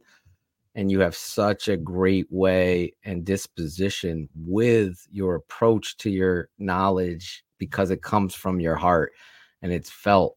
And I respect you as a friend and a father, and this show is all about that. So thank you so much for jumping on tonight and making TTNL even better than it possibly can be. And that's the truth. It's guests like you like that. So even I'm getting texts from all these different people, even Larison. Hold on, here you go. Ready? What in the razzle dazzle are you out here trying to do? That's it. Love it. That'll be a drop. I think don't we still have his original drop, isn't it? Isn't it? Oh yeah. Here it is. What the hell is going on? That's the ode to Randy Moss. Throw me the ball. They can't jump with me, God. Claudio, you'll have to get that video for next week, and that'll be our what in the razzle dazzle. What are you doing out there? Thanks for letting me be a part of you all's community. Absolutely. It's the last thing that I have to say. It's been a privilege, and it will continue to be a privilege. But thank you, and thank you for everybody for accepting me in, like or not like. And I'm not saying like as a person, I'm saying disagree is what I should say. Yes. But it's definitely been a privilege. You all, I hope everybody has a great evening, and everybody be safe. And even though if our team sucks, life is going to be good tomorrow. That's right. It's more serious stuff than this, to be honest with you. Even though this is what we quote unquote live or die on. Clearly, it's been too bad for us to truly live and die on it. That's right. But again, the community to escape life to watch the Bears. Now we can't escape the fucking Bears. It's like we can't. Bears Island. Now we're like, I can't wait to go back to work tomorrow. That's where we're at. At that point, man, I'm looking forward to work. Yeah, and it's just like it shouldn't be that. It shouldn't be, particularly this or early. But that's all that I have to say. I definitely appreciate everybody here, and I'm not just saying that because I'm here. I'm saying that because I've always had a great time. Agree or not disagree, it's always been welcoming, and that's fortunate. Well, give your boys on the Under Center podcast our bet. We got to get Schrock on here. We have not ever had him. I'll put the word in. Like I say, I'm definitely bringing you guys up. Probably Sunday's episode if I forget. Awesome. Maybe. No, you know what? I'm gonna do a Wednesday's episode since it's a TV episode. Wow. I'm like, if you don't see it Sunday, but yeah, I'm gonna set my time. And it's not that you guys like. I'm not saying like I'm doing you a favor. You guys, money's coming in as we're talking on here, and you have a Patreon. I mean, the funds are flooded, and again, you deserve it. You guys deserve what you built. It's something that any podcast. I mean, I don't know any Bears podcast is doing this. All right, I don't know that. Like that's props to y'all. I don't know any Bears like props. Like I'm not a hater. All right, so like props to y'all, but definitely appreciate it. Everybody be safe, and look forward to talking to you guys. I know I'm gonna talk to you in the draft, but I guess I'm probably gonna talk to y'all in about 2 or 3 months or whatever. We come back, but I just back later in the season. We're gonna have the drinking show when they launch all these fuckers to the sun. The last week leading up to the last game, we have him back on the show. Yeah. This is where we are, guys. And we bring Kenneth back on for therapy. I'm going to start calling We'll have to take a shot every time they're in shotgun. A shot per shotgun. We'll be wasted by halftime. I feel like this is like when you first start dating that girl and you can't hang up the phone on them. You just keep talking. That's where we are. Oh yeah. You know, you can go to bed. You fall asleep. You fall asleep. You hang up. You hang up. I love you more. I love you more. Of course, I'll call you in the morning. We'll talk to you tomorrow. Yeah. We'll go out Friday. We'll see a movie. I don't give a fuck what movie. We'll just go. Listen, sign up, become a patron, thetapeneverlies.com. My video series will be out tomorrow. This weekend, we'll hit Cars Keys. Is that this week, Thursday? Tomorrow night, 8:30. Tomorrow night, Cars Keys. There you go. And this weekend, I promise you, me and my father, X's with the O's, will be back looking at the defense. We've had a lot of family stuff hit us over the last weeks, so we had to kind of postpone some of this stuff. But we will be back. I am going to play a throwback ender to give you what TTNL has been about over the years. And thank you, Kenneth. I think Kenneth is in this video at some point in it. Love you all. It's 3 minutes. Enjoy it. We'll see you guys. Kenneth, you can bounce. We'll love you. We'll see you. Have a great night. Thanks, Kenneth. The tape never lies. Keeping it 100.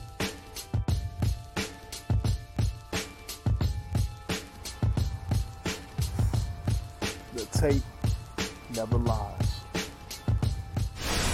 Hey, fuckers. This is Brian Erlacher, and I'm keeping it 100 on the Tape Never Lies Network. The tape never lies. TTNL, the tape never lies. Tape never lies. Are you friends with Adam Rank? I am. Oh, come on. Phil, could you hear me? You guys know the tape never lies. Give me some name. Come on, Shane. Tape Never Lies Network, man. Tape Never Lies Network. Maybe tune in. I'm a born American boy. Born in this land. I tell you what, man. Tristan Abner, I tell you what, man. Could be better in the open field. That's all I said. Brenton Gill's the fucking new punt god. I'm fucking love it. I love it. I grew a goatee because the only way people knew that I had actually gone through puberty is his hair either had to be here or here, and that was it. These guys will tell you the best abilities is availability. Best ability isn't availability. It's accountability. You fucking nerd fucks. There you go. Yep, I like it. Fuck yourself. blame it on the bubble wrap. I love all. Jim Larison is faster coming out of the end zone than I see Ebner. It's pretty true. I mean, that's true. The tape never lies. Yeah, exactly. Who's gonna rise up? Jeepers creepers. I'm good. I'm feeling good about this week, man. I'm just like, yeah! And when we go, I love all. That's gonna get old. good, man. That's good. More podcasts we listen to during the season and during the off-season. Network, baby. Have you watched The Matrix yet, dude? The tape never lies. So, man, I fucking fucked up. But The tackle would be the grave digger on my ass. I was like, oh, man. Claudio hired him to draw logos because he's unemployed. Ours was also supposed to be named after Dionne Warwick. That's so strange. Give me some fucking names. You know how cold it is here, guys? I'm doing this for you. I'm doing this for you, you know. I got it up. Watching the Tape Never Lies Network, but her face can't. She gotta work that ass for daddy.